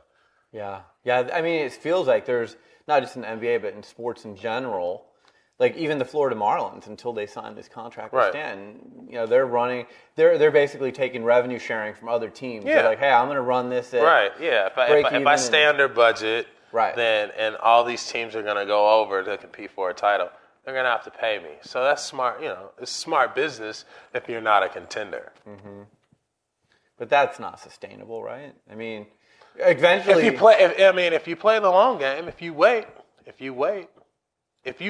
and you get that star, you know, and you're in the lottery every year, and like just so happen you get, you know, 3 or 4 draft picks, it could happen. But then it's more about your management, and usually owners who try to do that, they don't really know anything about the sport, so they don't hire the right people who are great at evaluating talent, and so that's why, like, some certain teams, like, just can never get over the hump. But he was like, I told you that. It's like it's yeah. But for the Sixers, what they went and did was they did that. They kind of like, hey, we're gonna suck for the next 2 or 3 years, but we're gonna, you know, earn our worth in the draft, and hopefully we'll be able to have enough money that's attractive for free agents that, you know, we may overpay a little bit. But then you always run that gamble of getting somebody who only has, you know, you're giving him a 5-year deal when he's only really worth 2 good years. And so a team like Philadelphia will run into that a lot. Or they'll get the rookie who is not as good as they thought they were. And you know, you're still looking for the Blake Griffin or the Anthony Davis, something that you can kind of like throw all your assets around. But it's also, you're creating a losing culture, right? I mean, look at your Raiders right now. They're trying to turn it around, and isn't it hard the more you lose to kind of turn that ship around? Yeah, but I think, like, for someone like the Raiders, they already have, and for the Philadelphia 76ers, there's already a culture there. There's already a fan base there. So if you're set up properly, you know, if you set up properly, then you should be 3-4 years rebuilding, and you should be right there because, you know, the X factor is being able to bring people in the building, you know. So if you suck and you're showing like hope and potential, you know, it's like if the Raiders win 3 games, you know, this year, and then the next year they win 6 games, and the next year is 8, it's like, oh shit, this is going to be our year. You're selling hope, you're selling potential. So, you know, there's an opportunity for brands like the Sixers who've been around and have championships, the Raiders who've been around and have championships, to kind of like turn the table a little bit faster because they can rely on their history. Right. But it's different. But then again, it's different nowadays because, you know, kids don't care. Look at LeBron. He went back to Cleveland, and they have no history, you know. Does LeBron go back to Cleveland if they beat San Antonio? You can't leave if you're on the verge of 4 in a row, can you? I think he leaves. He leaves. Yeah, you know, he leaves because he's getting to a point where he's gonna peak, and you need to be around that young energy and young talent. And for him, it was like, look, I won my championships in Miami, and I want to do the same thing for my home, you know. And at the, you know, the peak of my career, I feel I have, you know, I think I can't really speak for him, but it feels like, you know, he has all of the championship pedigree that he wants to kind of like, you know, shed light on, you know, the younger generation or the younger culture that, you know, that's the way he plays. It's kind of like who he is. So that's why I think he went back to Cleveland. So you came back here and played for the Clippers. How Big much mistake. harder? Big mistake. How much harder is it playing in front? Like I read an interview Big mistake, dude. with LeBron a few days ago, and they were talking about, hey, Cleveland just submitted a bid for the All-Star game. And LeBron's like, man, I hope we don't get it. Well, because I'm going to have even more pressure from people in the hometown wanting things from me if we get the All-Star game here. There's a lot of pressure. Well, Cleveland needs it. They need some money in that city. So, he should be like, hey, hell yeah. It should take pressure off of him. I forgot. No, but isn't it hard playing in front of your hometown? No, it is. And my situation was different. I left the Warriors. And my, for me, it was like, damn, I did that with the Warriors. I want to come here and do this in LA because I have all my AAU programs, all my, my friends' kids are growing up playing basketball. So if I can be here and I can inspire these kids, it's just easy for me not to take a flight to drive to South Central, to drive the Crossroads and just bring for once I have a shot to bring the connectivity back to the city, and big ambitions, but not going into the right situation, not the right players or the right support system to really support those ambitious, wishes. Yeah. And then when I got to the Clippers, they never really had somebody like that. It was like, no, this is gonna be great. They were like, no, this is terrible. It was like, no, it's going to be great. It's like, no, dude, you don't know what you're getting into. I was like, I don't, but this is going to be wonderful. And they were like, no, this is going to be a disaster. And, after about 6 months, I'm like, oh, shit, dude, this is terrible. Yeah. Yeah. Going back to Golden State, you had a lot of great plays in your career, but is there any play that's more talked about than the dunk over Kirilenko in the playoffs? No, it's... I mean, that was ridiculous. Did you just feel like, you were Superman in that moment? It was crazy because the play before I laid the ball up and I looked at Kirilenko and he looked at me and we both laughed and he was like, dude, all right, enough is enough because we were up by 20-some points. And I was like, I'm going to do the same move again and I'm going to dunk on this fool because he's not even he's just whatever. And so when I did the move, you can see him look, and he was like, oh, you're going to try me. And I was like, oh, yeah, I'm about to and I was already off the ground. And when I dunked, I was like, dude, I don't know if I made this, but and then I looked around, and I was like, oh, shit, I didn't really expect, this to happen. Yeah. And I had no idea what to do, and I was just like, that was crazy. I'm in here, So, last question for you before we open it up to the students that have been kind enough to come and ask questions. I know your grandmother had huge influence on you. What are some of the lessons that she taught you? Because again, you're a well-grounded guy. You get it. What did she teach you? Stay humble. Stay humble no matter what. Don't get too big for your britches. I think that was the most important lesson, and always treat people the way you want to be treated. Never wear out your welcome. It's just all these little things that, for me, is just taught me the value of people, taught me the value of self, and how to be okay. When you're by yourself or when you're alone, always believe in yourself. Don't spend all your money. It was just it was just things that was just right. Don't give these people your money. Yeah. It's just just those things. And she was the person who was always there. If there was chaos, I never really had to talk to her. I just go take a nap, and then I wake up and she'd be like, you know what? Don't give none of these people your money. You just save your money. I was like, oh, that was my problem. All right, cool. I won't. And so it was little things like that. But I think, just stand humble and, be as honest as you possibly can is what kind of I relied on. And she was a lot like that, It's great to have someone like that in your life. Yeah, she was amazing. She was amazing. Let's open up. We've got a microphone here. We've got a room full of students. Why don't we have some students step to the microphone and take advantage of having Baron Davis here and ask a question? Come on, don't be shy. Or not, no. State your name if you would. And what you're studying, or yeah. Awesome. So my name's Peter Murphy. I'm a student here at Anderson, second year MBA student. from outside New York, so a transplant to Los Angeles. Thanks for coming, both of you guys. This is awesome. Yeah, thanks. My question is about kind of your opinion, Baron, on the perception of the old school NBA versus the new school NBA. The new school NBA being guys are friends, they do business together, they choose what teams they want to play on together, versus kind of the old school like Chuck, Michael Jordan, they want to go kill each other every night. And you kind of saw the end of that era and the beginning of this new friendship era.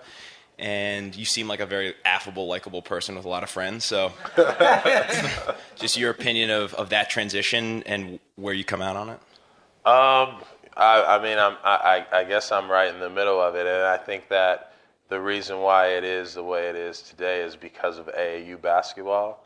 So it makes it like you grow up. Usually in AAU, it was broken down like you're in these different regions, right, and you didn't really have access. But I think now all these guys have access to each other, and they play AAU basketball, more than they play.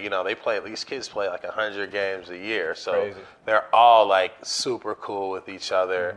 They're very friendly. I just think the game has evolved as far as like there's not a lot of people who are playing to survive. These kids are it's already set up. Like I like when I talk to people about the difference between me and Russell Westbrook is Russell, but when he decided to start playing basketball, he was actually trained as a basketball player. So he had certain things that allowed him to kind of like accelerate whatever the path and the growth that I had, and then mine also accelerated the path and the growth that someone like Charles Barkley. So those guys are a little bit bitter because they played for they played for the trophy. I think these guys, they play so much that they're playing because it's fun. So it's a different.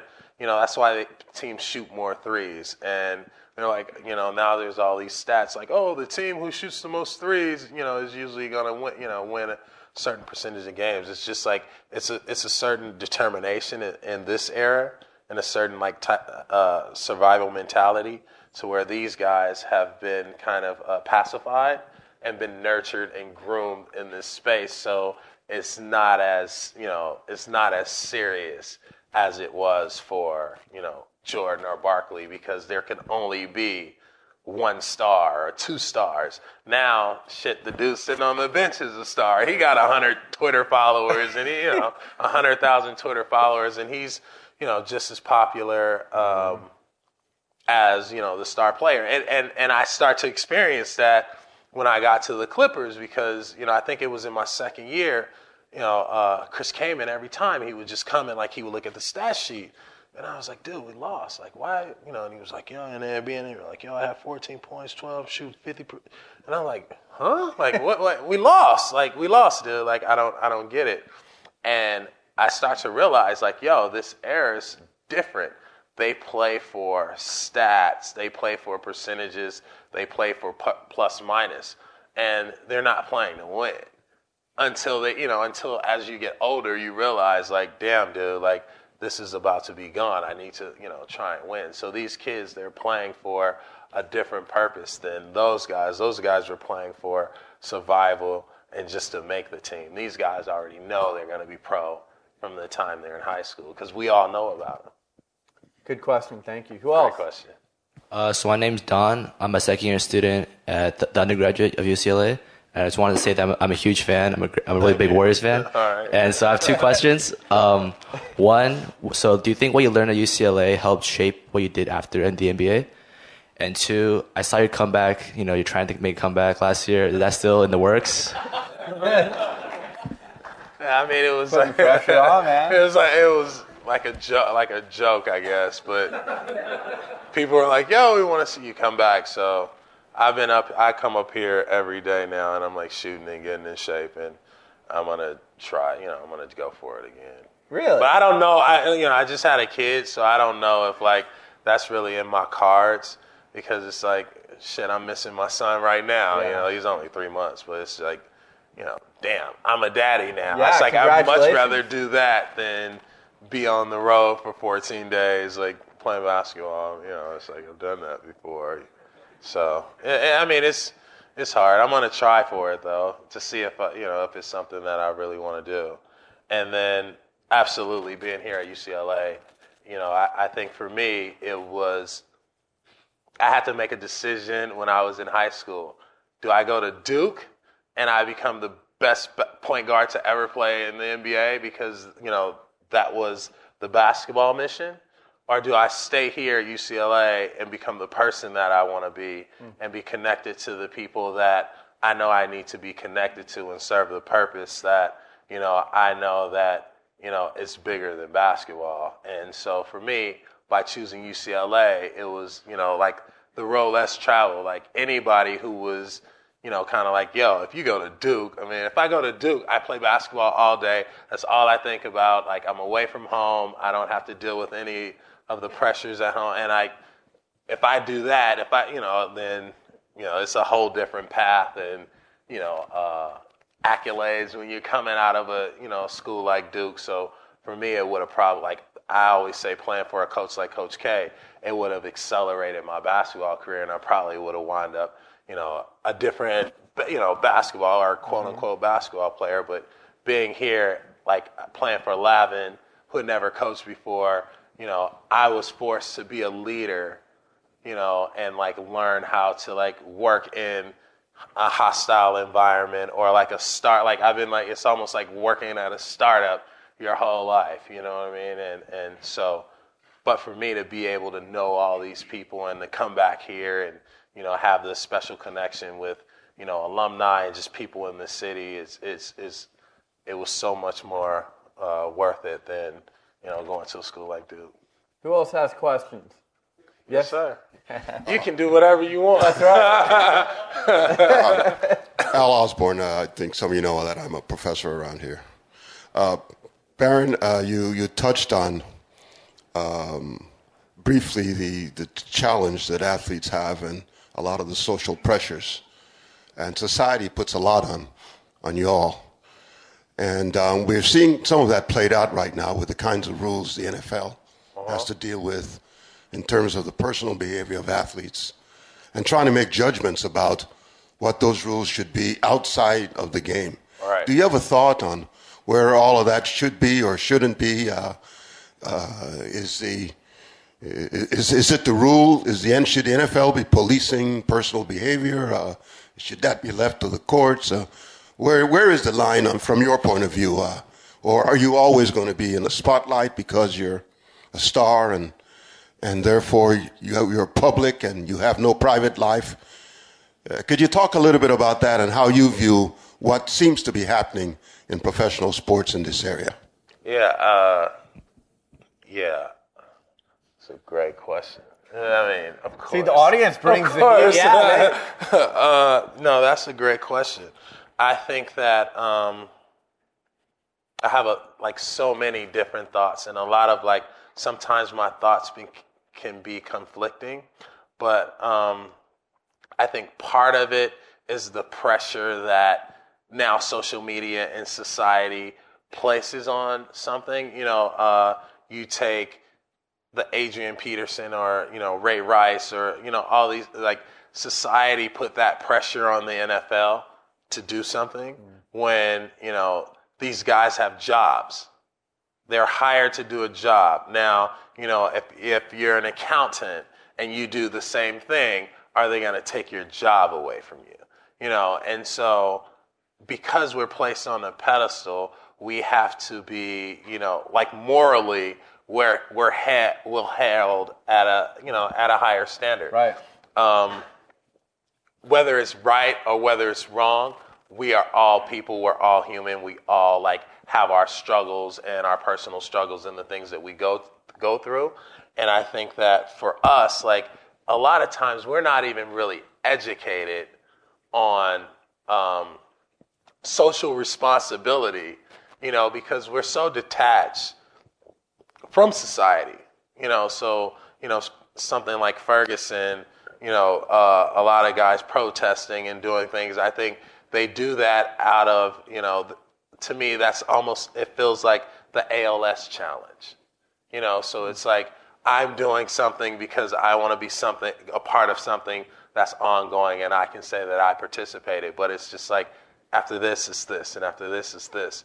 And then, Donald Sterling, it's like, I have a joke, and I'm sure y'all going to tweet this joke, and I'm going to get in a lot of trouble. So No tweeting. maybe I won't. But the joke is, Donald Sterling got caught for being a racist, and he cashed out, and so his company for $2 billion. Right. And so now that allowed for these teams in the corporation to be like, all right, you got one of us, so now everything you do is not right. You know what I mean? And like, it allow, now you're judged on who you are as a person and not by the job that you do on the field. So, in Adrian Peterson's situation, like, I don't know. I can't judge this man, but at the same time, like, yeah, in our culture and what we grew up in, like, you whoop your kid. You know what I mean? Like, you don't do it like that or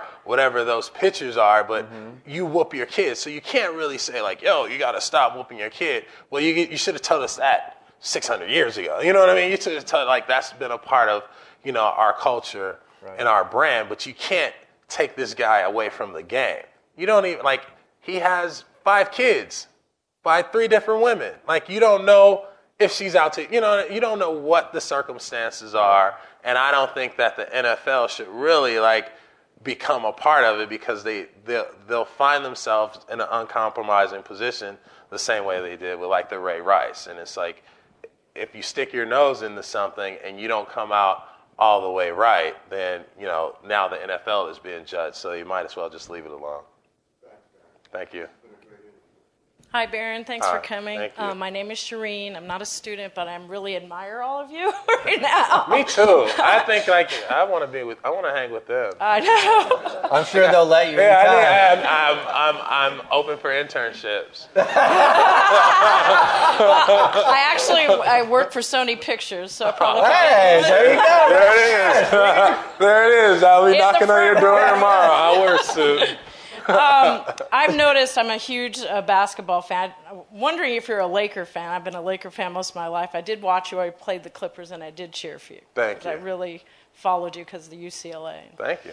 But I've noticed so many injuries this season. Yeah. The first couple weeks, and I mean the rookies, Randall, Smart, Aaron Gordon, broken foot. And then we have Westbrook, and we have Durant, and just kept going. Nick Young, and it just kept going. What do you think's the reasoning, or what's going on with these injuries? They play so much. So, when I remember when I came up in AAU, there were probably 4 tournaments you played in the summer. You played your high school season, you played in a spring league or something like that. Now these kids are playing hundreds of games in the summer, and they're traveling from Vegas to Tennessee. Like, they travel more than college guys. So when they get to college, they're already used to the travel. And as they get to the NBA, the program is a lot harder. There's a lot more travel, and so your body has a lot more wear and tear. And a lot of these guys are 19, 20 years old when they're coming into the league. So their bodies, I was 19, 20, but you couldn't hang on the training table. When I came in, you couldn't hang on the training table. It was like, if you're a rookie, no matter what, it was like, if you were hurt, no, dude, you get out there and you go practice. Yeah. These guys, like, their bodies can't really handle it, and they haven't really developed that much. So I think a part of it is that they play a lot when they're young, almost like way too much that their bodies become burnt out. And then I also believe it has something to do with the training and the way that teams kind of treat their training and their sports performance within their own team structure. That's like the only thing that I feel like really haven't evolved in the NBA is like you're paying these guys all this money. Like, who's going to be the NBA team that's, maybe it's the Sixers, that's known for paying attention to sports performance and keeping their guys healthy? So I'll just chime in. So I'm up in Portland, Blazers, And all the injuries that they had. So they hired a new staff, and last year they were the healthiest team in the NBA. They're looking at like sleep habits and traveling different, and so that kind of stuff is happening. It's interesting. Yeah, and back in the day when we traveled, when I played for the Charlotte Hornets, we had our own team playing, and nobody cared about sleep habits, and it was just now all these teams have team planes, and it's like, well, we're going to stay an extra day in Miami when, the coach was like, hey, man, we got to get out of Miami. Right. My players, they may not show up tomorrow. But it's like if you spend the night in Miami and you fly during the day, it has a certain effect on your body. So when you get into the next city, you're tired or, it's a better way to travel and the rest of players. You watch someone like San Antonio and Popovich, and people are like, why is he doing that? But every year he knows that the greater goal is to be in the playoffs and to be healthy. So if I have to sacrifice Ginobili and Duncan playing against the Philadelphia 76ers because they've played 4 games at 30 minutes, then that's what I'm going to have to do in order to preserve them towards the back end. So, Good question. Thank you. Hi, Baron. My name is Sheldon Fields. I'm a first year here at Anderson. 2-part question. On the first hand, with the technology and the integration of sports, if you were a rookie right now, would you be listening to the technology advances that are happening not only in the NBA but along with the teams? Absolutely. I think that would be like the main thing that I would be into. If I was a rookie, I would spend most of my time with the team and in the marketing department, figuring out what technology they're using, because I'm like really, into startups and tech companies and different things like that. But like as far as like how they integrate with sports, that's the thing that I'm really interested in. So if I was a rookie now, that would kind of be like, I would probably spend a lot of time in the marketing department and figuring out, what apps are they using, who's programming, their website, what are the advertisers paying for content, and just. And if I could just ask one more question, to me the league is becoming a point guard league right now. So who are your top 3 to 5 point guards that you would like to guard right now in the league? I like Kyle Lowry, Steph Curry, of course. Chris Paul is really good. I don't know who else. Lillard. I like Lillard. I like Kyrie. I like Prigioni. He's 38 years old, dude. Who else? Who else is Derrick Rose, of course. Derrick Rose. Westbrook is like he's like a total different dude. He's like a total different beast. He would be my number one if we were talking about point guards, but Westbrook is just like a player to me. But point guards, like Steph Curry is a point guard. Kyle Lowry is like a real point guard to me. I like Kyrie. I like Kyrie's game. I like his game. John Wall is good. It's a lot of like young point guards in the league. Like that position that's tough. That's why it's tough to come back. It's like, if I come back, I'm the first person they gunning for. Like that dude. And they're gonna want to embarrass me. I don't know if I'm like up for that. Question down here. As I walk it down, most fun teammate you ever played with? Most fun, Monte Ellis, Steven Jackson. I would say that whole team. Because, Nelly came in the locker room and he was like, all right, guys, we got 30 games left and it's just not going to happen. Like, we'll just finish out strong. Barron's hurt. I think I'm going to sit you guys the next couple games and, it's over for you guys. And for some reason, the whole team was just like, you know what? All right, if it's over, let's just go out and, play like we don't care. And that was, that's exactly what we did. And, Monte, Steven Jackson, Jason Richardson was one of my favorite teammates. Eldon Campbell. Everybody from different reasons. And I was, always the guy who was cool with everybody on the team. So everybody had a nickname. So my name is Stephen Ross. I'm a first-year MBA student. First off, John Wall is the best point guard in the league. Okay. Wow, I'm from great. I'm Okay, from no, DC. I get it. Yeah, you're entitled to that. So I kind of like real talk. What's it like a day in the life of like an NBA player? I'm sure a lot of us are curious. And then secondly, is Kobe a dick in real life? Wow. See? I like his shoes, man. Yeah. A day in the life of an NBA player, you wake up in the morning, 8 o'clock, breakfast, go to practice, stretch, ice, get in the whirlpool, shoot for a couple hours, practice for a couple hours, come home, take a nap, wake up, have some lunch, watch some basketball, get ready, and either you play that night or you go to the movies. It's boring, dude.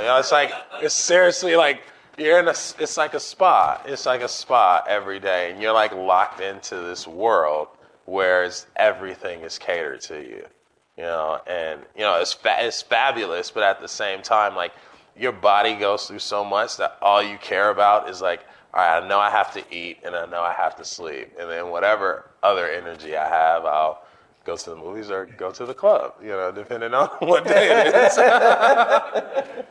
But it's boring. I learned that when I first got into the NBA because, I'm calling on my homeboys from college. I'm like, yo, what y'all doing? Oh, we're on the wall. We're on the walkway. We at Taco Bell. We just did this. And I'm like, what's happening with you? Nothing, dude. I just bought like 100 CDs. I'm about to listen to them. Like, who's over there? Nobody, dude. I don't know nobody in Charlotte. It's just, it's because you're automatically isolated. It's like you're a 19-year-old millionaire in Charlotte. Who do you hang out with? Right. Who do you hang out with? It's like who do you and you're from California, and it's just like, it's different. It's got to be so tough, different. though. Yeah, it is. It's an adjustment. You learn to the funny thing is a guy, he's my adopted grandpa. Like, him and I became best friends. And, he started teaching me about finances and different things like that. So you find people that are really cool, or you don't, you know what I mean, or not. Right. You find people, it's just depending on your personality. And for me, it was more so, I'd rather hang out, with this man because he has, he's lived life and he has so much to offer. Right. And he's cool. Like, a lot of my teammates wouldn't even give him the time of day. But for me, it was like, this guy is cool because he knows a lot more than you fucking do. And you guys are trying to do nothing but get me to go to the club. 1 or 2 more questions. Got 1, 2, 3, 4. 3, 4. 5, 6. I'm Aditya. I'm a first-year undergrad. So I just wanted to know, what do you think about one and done? And do you think players are coming in too raw into the NBA? I definitely think guys are coming in too raw. I think the NBA is now drafting on potential a lot, what somebody can be in the next 3 or 4 or 5 years. And so that's why you're seeing, such a discrepancy in talent. And then all of a sudden, a team like, Washington or, comes out, they look like they came out of nowhere, but it's just, John Wall was 19 years old when he came in the league. The one and done thing is, I don't even think it can happen anymore, right? You think you got to play 2 years? Yeah, I think you have to play 2 years or something like that. But they want to increase that. Yeah, I think if you're smart and you get offered a job, you leave and go work. If you're good enough to play basketball, you leave and you go work and you play you go and play basketball. So I don't really agree with spending all this time in college because, for a basketball player, college is probably, it would be great if we got to meet people like you and hang out with you and you're in class for a short amount of time, and then after that, you're going back to your dorms, they're going to practice, next week they're in Oregon, you're here, so you don't really get to connect and meet the people that you want to grow with like you do in high school. Mm-hmm. So for a basketball player, you're really in an isolated place because you're behind most students because you have to work twice as hard just to keep up because your schedule is different. Yeah. And then at the same time, a lot of the things that you're into and the classes that you're into are not preparing you for, you know, what you're going to experience in the world. Right. You know, and like you're not staying till you're 24 years old and you're ready to, all right, like mom was like, all right, it's time for you to pay the loan and like experience the world. You're 19 with, you know, a lot of money and no instructions. And it's just like, okay, I'll buy that. You're like, yeah, that's cool. Yeah. You know, it's just, so you're figuring it out. But, you know, as far as like, if you're good enough to go, you should go. Yeah. I mean, God bless the NBA, but like I've always kind of joked with the rookie orientation. Like, you know, they get with you for a day or two, Dude, and that's it's supposed crazy. to like teach you your whole lesson in life. You have to pay attention to that. Even if you pay attention, like, I mean, I'm always like 20, you know, I just need to pay attention for 25%. Like, that's all my brain can allow. And I remember it was me, Ron Artest, Master P, Jonathan Bender, Steve Francis, Rip Hamilton.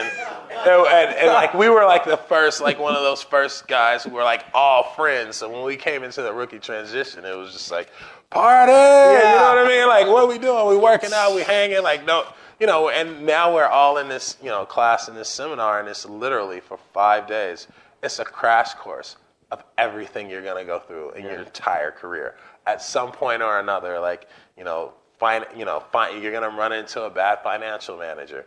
You're going to run into a couple bad girls who are going to try to do this. You know what I mean? You're going to, like, want to eat like this. You're going to have to say no to your family. You know, it's just like all these different elements that, if you're not paying attention, you know, and then they have the history of the NBA, because you have to know where, you know, who these guys are before you, so you have a certain level of respect. And I think that's another thing about these young guys. They don't have a certain level of respect for the people who came before them. Like Clyde Frazier and Earl the Pearl are really the beard. Artis Gilmore, they're really like the beard before me. And like, you know, I had to know who these guys were, who rocked it, so I can, you know, pay homage to them. And I think a lot of these guys don't really have that now. Yeah, and I'm sure they appreciate that you do have that sense of history.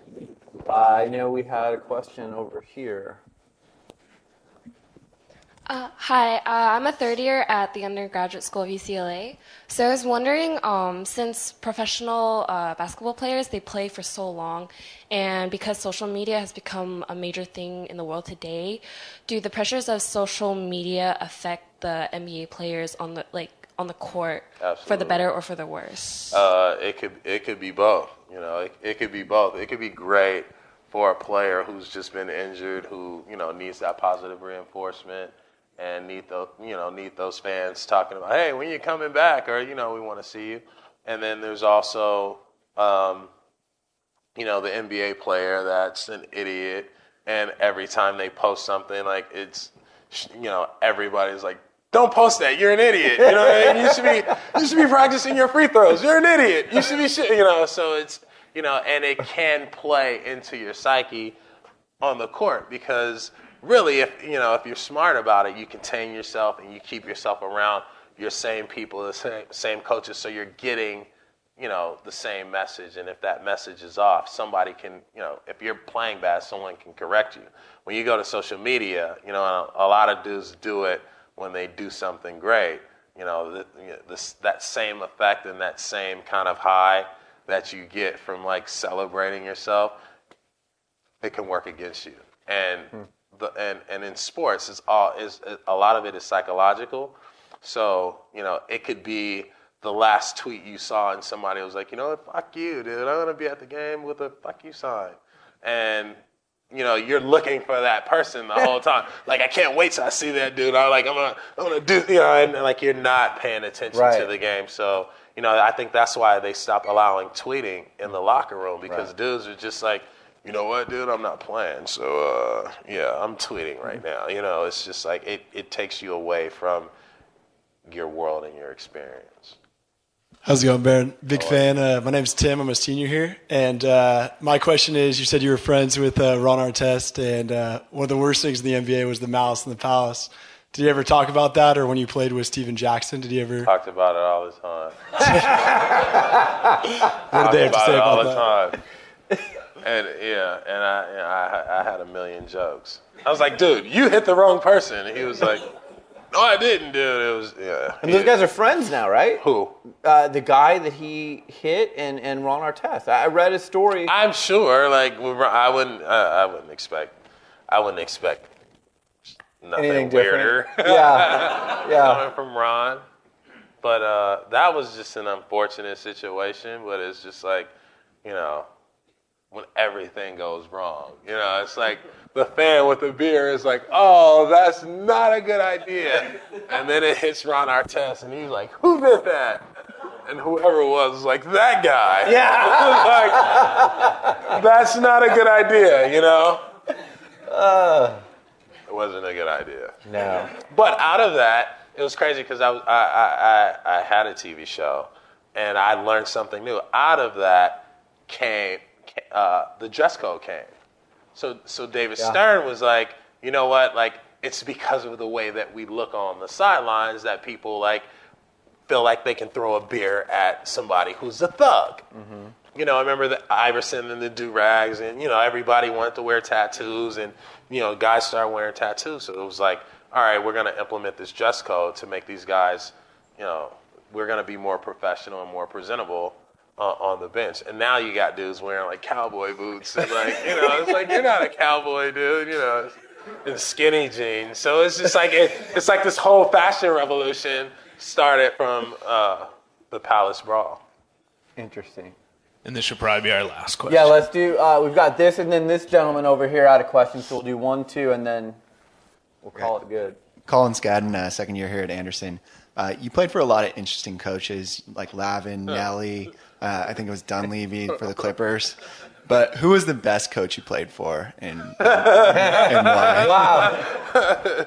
Man, I played for Lavin, Paul Silas, Tim Floyd, Byron Scott, Mike Montgomery, Nelly, Nelson, yeah. Mike Dunleavy, Byron Scott, Woody. Yeah, I would say Nelly, as far as he knew the game. He knew how to come to a game and mess with your psyche. And if you were the best player on the team, he was gonna fuck with your mind. Like, he could do shit that could fuck with your mind, and he had ways of like making you look incredible, you know. And that was his whole thing. He was like, I want to hide your weaknesses and I want to exploit your strengths.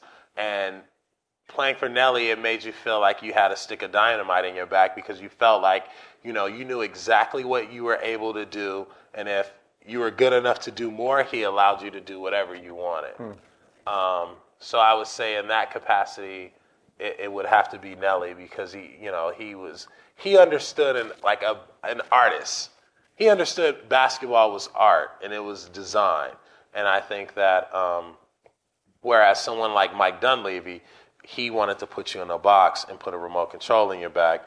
And basically, like, if he could take the ball and pass it and shoot it if he wanted, you know what I mean? It was just like, whoa, dude, like, I just come from, like, painting all these, you know, these murals with Nelly, and then now you're like, what? I'm back to, like, no, I know how to draw, dude. I know, like, I took art class all my life. But that's, you know, so that was the difference. Paul Silas was good because I had never really had, like, that type of disciplinarian or father figure. So when I got in the league, I was fortunate to have someone like him, because it was just like, he was really hard on me and I didn't understand why, you know. And it was just because he was like one of those coaches who were like set in his old school ways and like thought that, you know, it was smart to like keep me on the bench. And, you know, it was just like, he was, but it was good for me because it taught me how to work hard and different things like that. And I think that Byron Scott was good, because it taught me a lesson when I was in New Orleans, and it was like, it goes back to like being humble. I wasn't humble, and when we were going through whatever we were going through, I wasn't humble. You know, I didn't humble myself. I got too big for who I was, and he was like, he stayed who he was. You know what I mean? And that eventually trumped me, and I realized, like, you know, what that meant. You know, it's just like being consistent and staying consistent. And every other coach was just like, Woody was great. Woody was like, I really didn't I really didn't get a chance to play for Woody the way I wanted to because I was injured playing for the Knicks. But he was great because, you know, we would argue all the time, and he would be like, yo, what's the play? I bet you don't know the play coming out of timeout. I was like, I don't, dude. I asked him. I was like, I usually ask Amari, and I'm like, and we come out the huddle, and Amari's like, yo, what's the play? I'm like, I'm supposed to be asking you. Like, I never pay attention in the huddle because I'm just like, I got serious ADD. Like Mike Dunleavy, he would call 2 plays, and I was like, dude, you can't call 2 plays because, like, I can't even think about, like, as soon as I go on the court, the first thing I'm thinking about is scoring, not about running the plays, dude. Right. And he's like, you didn't run the play, run play 1. I was like, dude, what the fuck is play 1? He was like, so I would get in trouble. I don't know if y'all, like, when I was with the Clippers, it was like, oh, Baron Davis doesn't know any of the plays. We had a book this big of plays. I was like, why do we need all this, dude? This is basketball. But I had to know them all. And he'd be like, ew, 254, 3. I was like, what? Okay, like, yeah, I got it.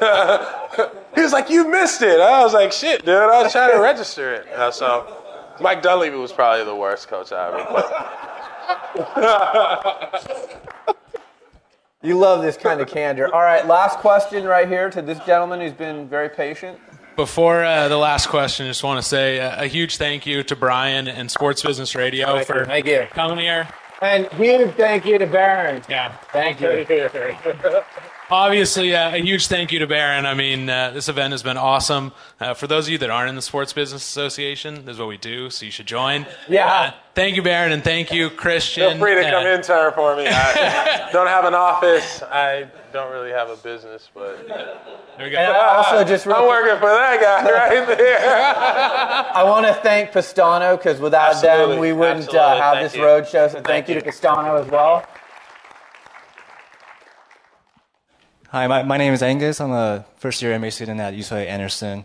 Question is about the lesson you learned from your grandma about humbleness. So can you tell me about a moment in the NBA game that you applied this life lesson? That's something that really stuck out. I got hurt. I was in New Orleans. I had come off an All-Star year, and basically it was like, you know, my face is, you know, like, say the Staples Center, right? So half of the Staples Center is like a silhouette of me. You know what I mean? Every billboard from the airport leading to the arena is a billboard of me. You know what I mean? Mm-hmm. And I went into the year, and Byron Scott was the first coach, and it was his first year, and I got, you know, they told me, like, I was like, yeah, I'm coming in. I got my trainer. I got my boys. Like, this is how we did it last year, you know, and they were like, no, you can't do that this year. And I'm like, what?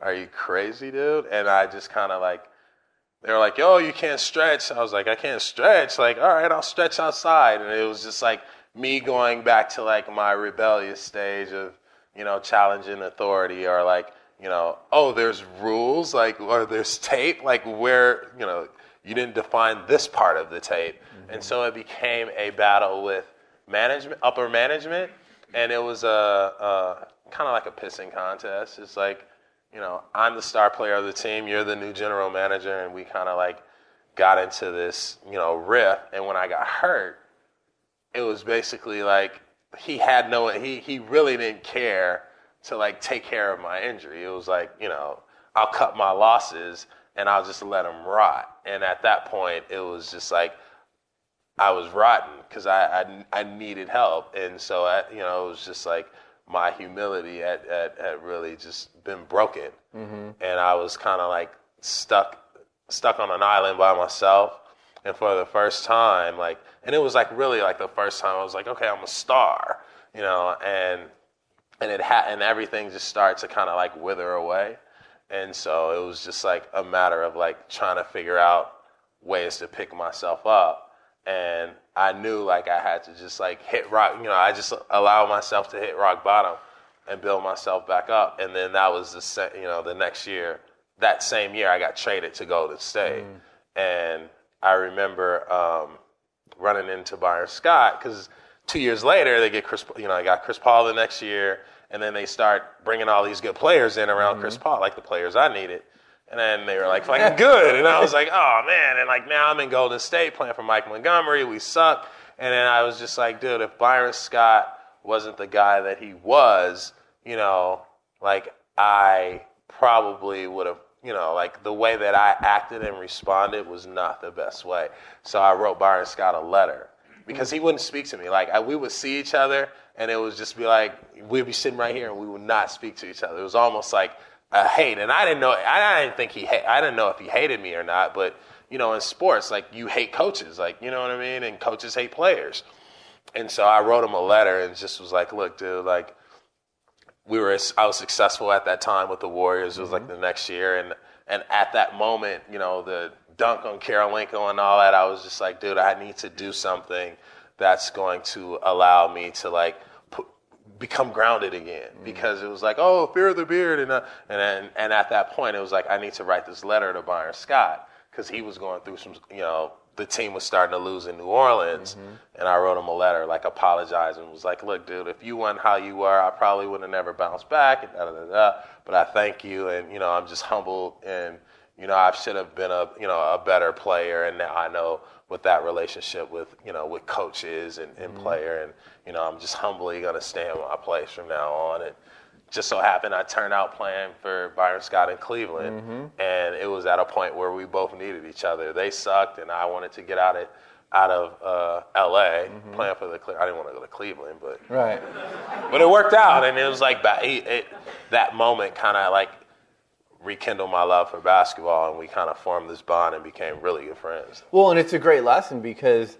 you know, the old saying, you don't want to burn bridges, right? Because you never know when you may run into someone again. And you ran into him again, and good thing you wrote that letter because it might have been different when you went there than if you had written that letter. And he's the head coach for the Lakers, so if I get in shape, man, who knows? See? All right, let's give Karen a hand. Hey everyone, I've been having a ton of fun with Underdog Fantasy. They're the new official gaming partner of Sports Business Radio. They're the fastest growing fantasy app ever, with investors that include Mark Cuban, Kevin Durant, Adam Schefter, and Jared Goff. The Underdog Fantasy app is available at underdogfantasy.com on iOS and on Android. Once you've downloaded the app, you can draft your team in minutes to win real cash prizes. Underdog's primary draft-based game is called Best Ball. It's an innovative form of season-long fantasy that requires no management after the draft. Participants simply draft their 20-player teams, and each week they receive the points at each starting lineup spot for the players who scored the most points. There's no worries about setting your lineup, making trades, or working waiver wire deals. You've just got to draft your team, and that's it.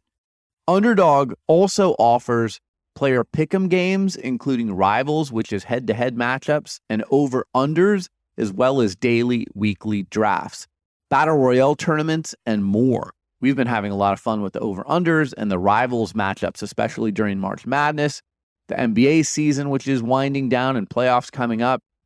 Major League Baseball is getting started. NFL Draft is coming up. So we've got a special offer for Sports Business Radio listeners.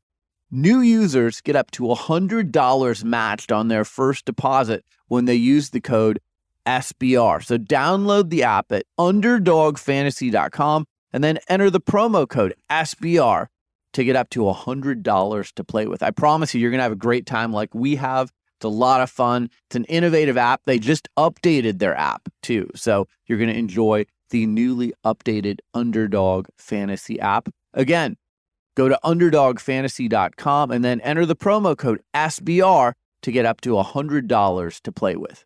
Now, here's Brian's interview with Sugar Ray Leonard from October 2011. Back to Sports Business Radio with Brian Berger.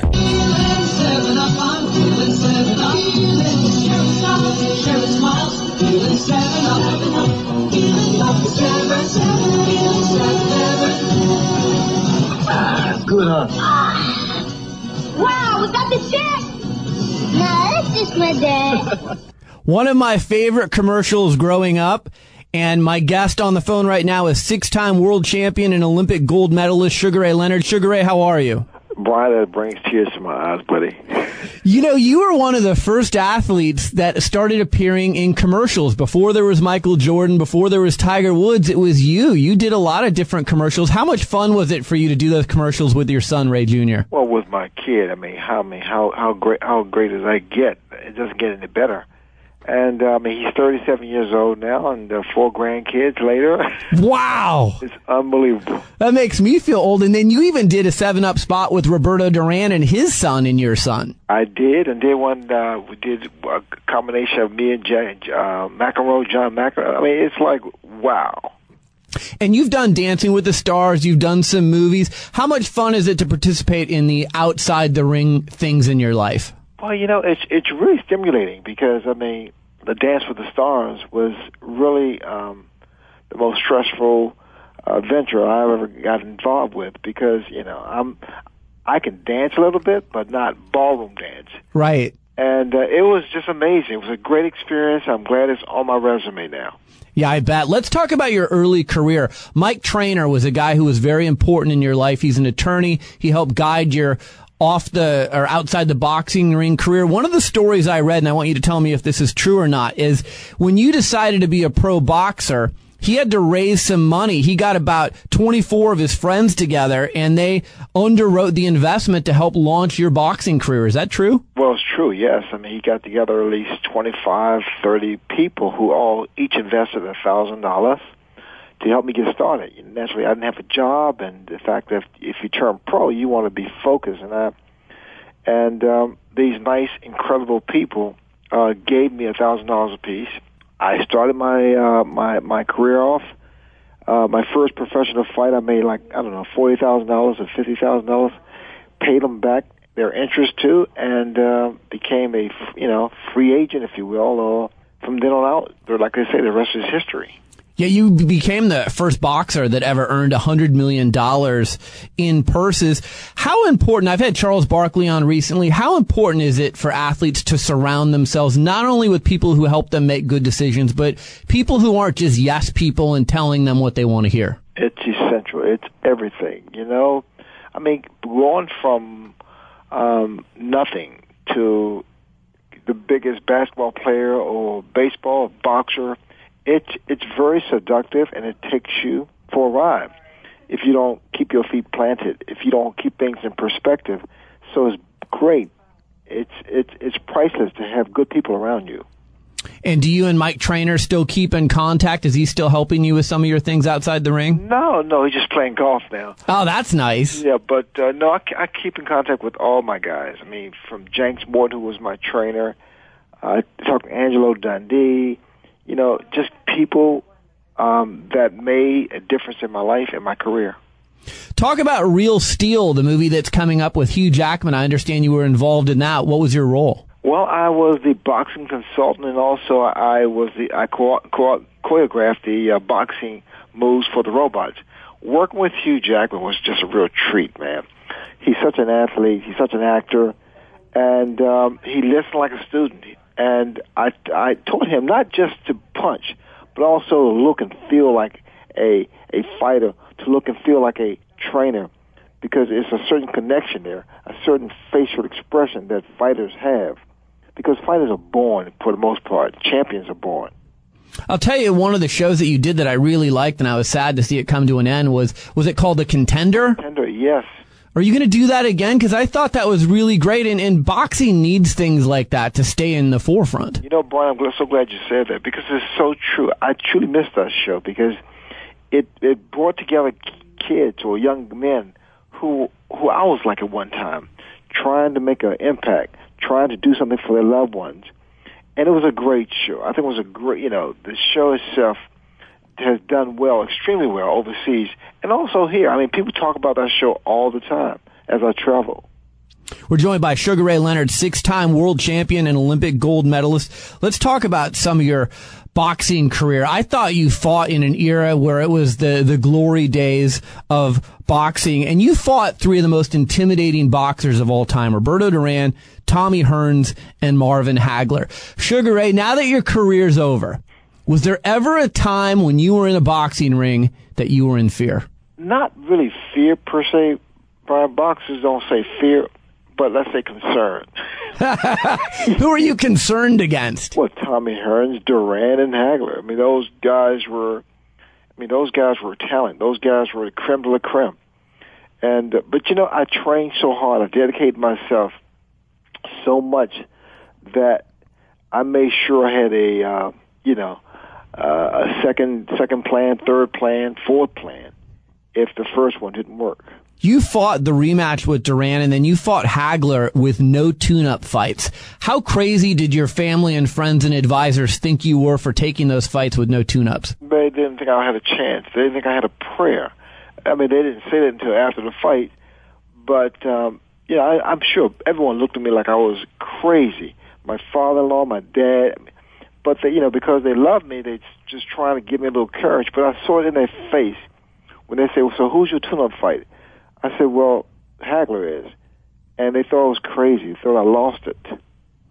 You had a detached retina before that fight. I mean, did you have any concern that there's a chance I may lose my vision or it may have long-term impact on the rest of my life? You know what? I had one of the best, if not the best, ophthalmologist, Dr. Ron Michaels, the late Dr. Ron Michaels, who said after the surgery was done, he said, Ray, everything went perfect. He said, the chances of you hurting that left eye are just as great as as your right eye. So if he told me that, I was pretty secure about not being, in jeopardy. Best stare down you've ever had from an opponent? Was it Hearns, Duran, or Hagler, or was it someone else? It was Tommy. Because Tommy, because of his height, Tommy's like 6'2". He looked down on you, so it was more intimidating, if you will, than the other guys. So 30 years ago this month is when you fought Tommy Hearns for the first time. I mean, can you believe it's been 30 years? I was in Vegas. I was doing a book signing, because my book had just come out in June. And I went there, and they said, 30 years ago. I said, 30 years? It was just so hard to imagine. It seemed so surreal. Do you still keep in touch with Tommy Hearns, Roberto Duran, or Marvin Hagler at all? Tommy and I call. He calls me periodically on my cell phone. And, Ray, how you doing? I say, how you doing, Tommy? He asked me, how much do you weigh? I said, why do you want to know? And I see Duran at the Boxing Hall of Fame and other events. Hagler I don't see him as quite as often as I see the other guys. Because he lives overseas. He lives in Milan. He lives in Italy.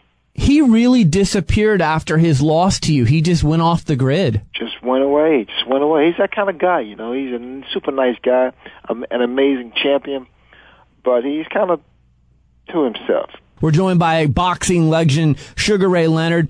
All right, here's a question I've got to ask you. Muhammad Ali did it. Michael Jordan did it. You did it. Retiring and then unretiring. What is it about athletes, elite athletes like yourself, where you can't just walk away and say, see you later, like a Marvin Hagler? It's really, like I said earlier, it's seductive. And it's really one of those things that because you're in your 20s, you think it's going to be forever. And all of a sudden you're 35, you're close to 40. And then when you retire, it's like, all right, so now what do I do? What should I do? What's going to give me the same stimulation, the same excitement as what I did in the ring, on the basketball court, or on the football field? It's hard. You can't find that. But until you come to grips with that, Brian, you continue to search. And thank God for me, I eventually found something. I mean, it's not like boxing per se, but it's exciting and it's still rewarding. Well, and you're very fortunate to have the capacities that you have, because we look at some other fighters and they're not doing so well post-career. Well, I've been very blessed. I do motivational speaking around the world for companies. I work with, now I work with like Hugh Jackman and these blockbuster movies, and I just released my book. Life is so wonderful. I have a foundation called Sugar Ray Leonard Foundation, which raises awareness and funds for JDRF, which is Juvenile Diabetes Research Foundation. I'm giving back, being of service. I mean, all those things there really take over of what I'm missing. Your book was a great read, very, very candid and revealing. How did you come to the decision to write that book? Because now some people that looked at you one way may look at you a little bit different after reading that book. Well, you know what? I'm glad you said that. Because it's not about them. It's about me. It's about me freeing myself from whether it's demons or situations that happened in my life with the sexual abuse, with my drugs, with my infidelities to my first wife, Juanita. You know, I made amends. And it was through that book that became so cathartic and so therapeutic that I was able to do that, because I kept this on my chest for all these years. Because, you know, I'm a guy, I'm a so-called celebrity, a boxing champion, and those are the reasons, for the most part, that you don't want to, release or convey those things to people. Yeah, I'm sure it was hard to unearth some of that stuff, and I'm sure it was a very emotional book to write. Sugar Ray Leonard, 6-time world champion, joining us, Olympic gold medalist. Who took you aside at an early age and said, here's the right path to go down? It was my older brother, Roger. He used to beat me up for no reason. And one day he took me to the gym, and I put the gloves on, and all of a sudden I said, you know what, this is me. Out of all the other sports, boxing was my sport. It's interesting because I've read at an early age you were a little bit shy, but seeing your 7-Up commercials and seeing your charisma, I would never guess that. Well, you know, I'm shy even now, but I'm sociable because I like talking to people and what have you. But yeah, I was almost introverted. I was such a quiet wallflower, and boxing kind of took me from under the rock and allowed me to have more confidence in myself. And wow, it's been an incredible transformation, Brian. Well, it's been a pleasure talking to you. Sugar Ray Leonard, 6-time world champion and Olympic gold medalist. He's got a new book out titled The Big Fight. It was released in June. He's on Twitter, at Sugar Ray Leonard. How do you like tweeting? Oh, man, it's wonderful. You know, you get the fans and just even people who I haven't seen in 20, 30 years pop up on that thing. Well, you're doing great stuff. I follow your motivational speaking. It's great to see you involved in movies and in the community. And thanks so much for taking the time to join me today. I'll see you soon. 5G is here. Is your stadium ready? From an immersive fan experience to efficient game day operations, 5G is transforming sports and entertainment. If you're ready to jumpstart your 5G transformation, look no further than Boingo Wireless. Boingo is one of the largest operators of indoor wireless networks in the U.S. They provide stadiums and arenas with state-of-the-art 5G networks and support teams across the NFL, NBA, Major League Baseball, Major League Soccer, and NCAA. I'm constantly interacting with sports executives, and the reason they love working with Boingo is because Boingo manages 5G and Wi-Fi networks end-to-end, offloading very stretched IT teams. Whether your stadium is looking to support mobile ticketing, cashless payment, or connected operations, Boingo has you covered. But don't just take it from me. Their customers include world-class venues like Soldier Field, State Farm Arena, Petco Park, and University of Louisville. Boingo and 5G. Now that's what I call a win-win. For a limited time, Boingo has a special offer for Sports Business Radio listeners. They're offering a free 5G assessment for your stadium or arena. To get started, simply email sbradio@boingo.com and mention this podcast. That's sbradio@boingo.com. Our thanks to Boingo for their continued support of Sports Business Radio. Well, that's it for this edition of Sports Business Radio. Thanks for tuning in.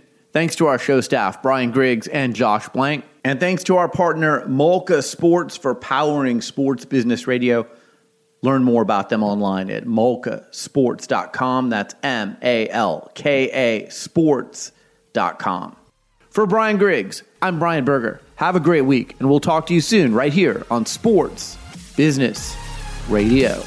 This and every SBR podcast is available on Apple Podcasts, Spotify, Stitcher, and your favorite listening app. Follow Sports Business Radio on Facebook, Twitter at SB Radio, Instagram at Sports Business Radio, and online at sportsbusinessradio.com.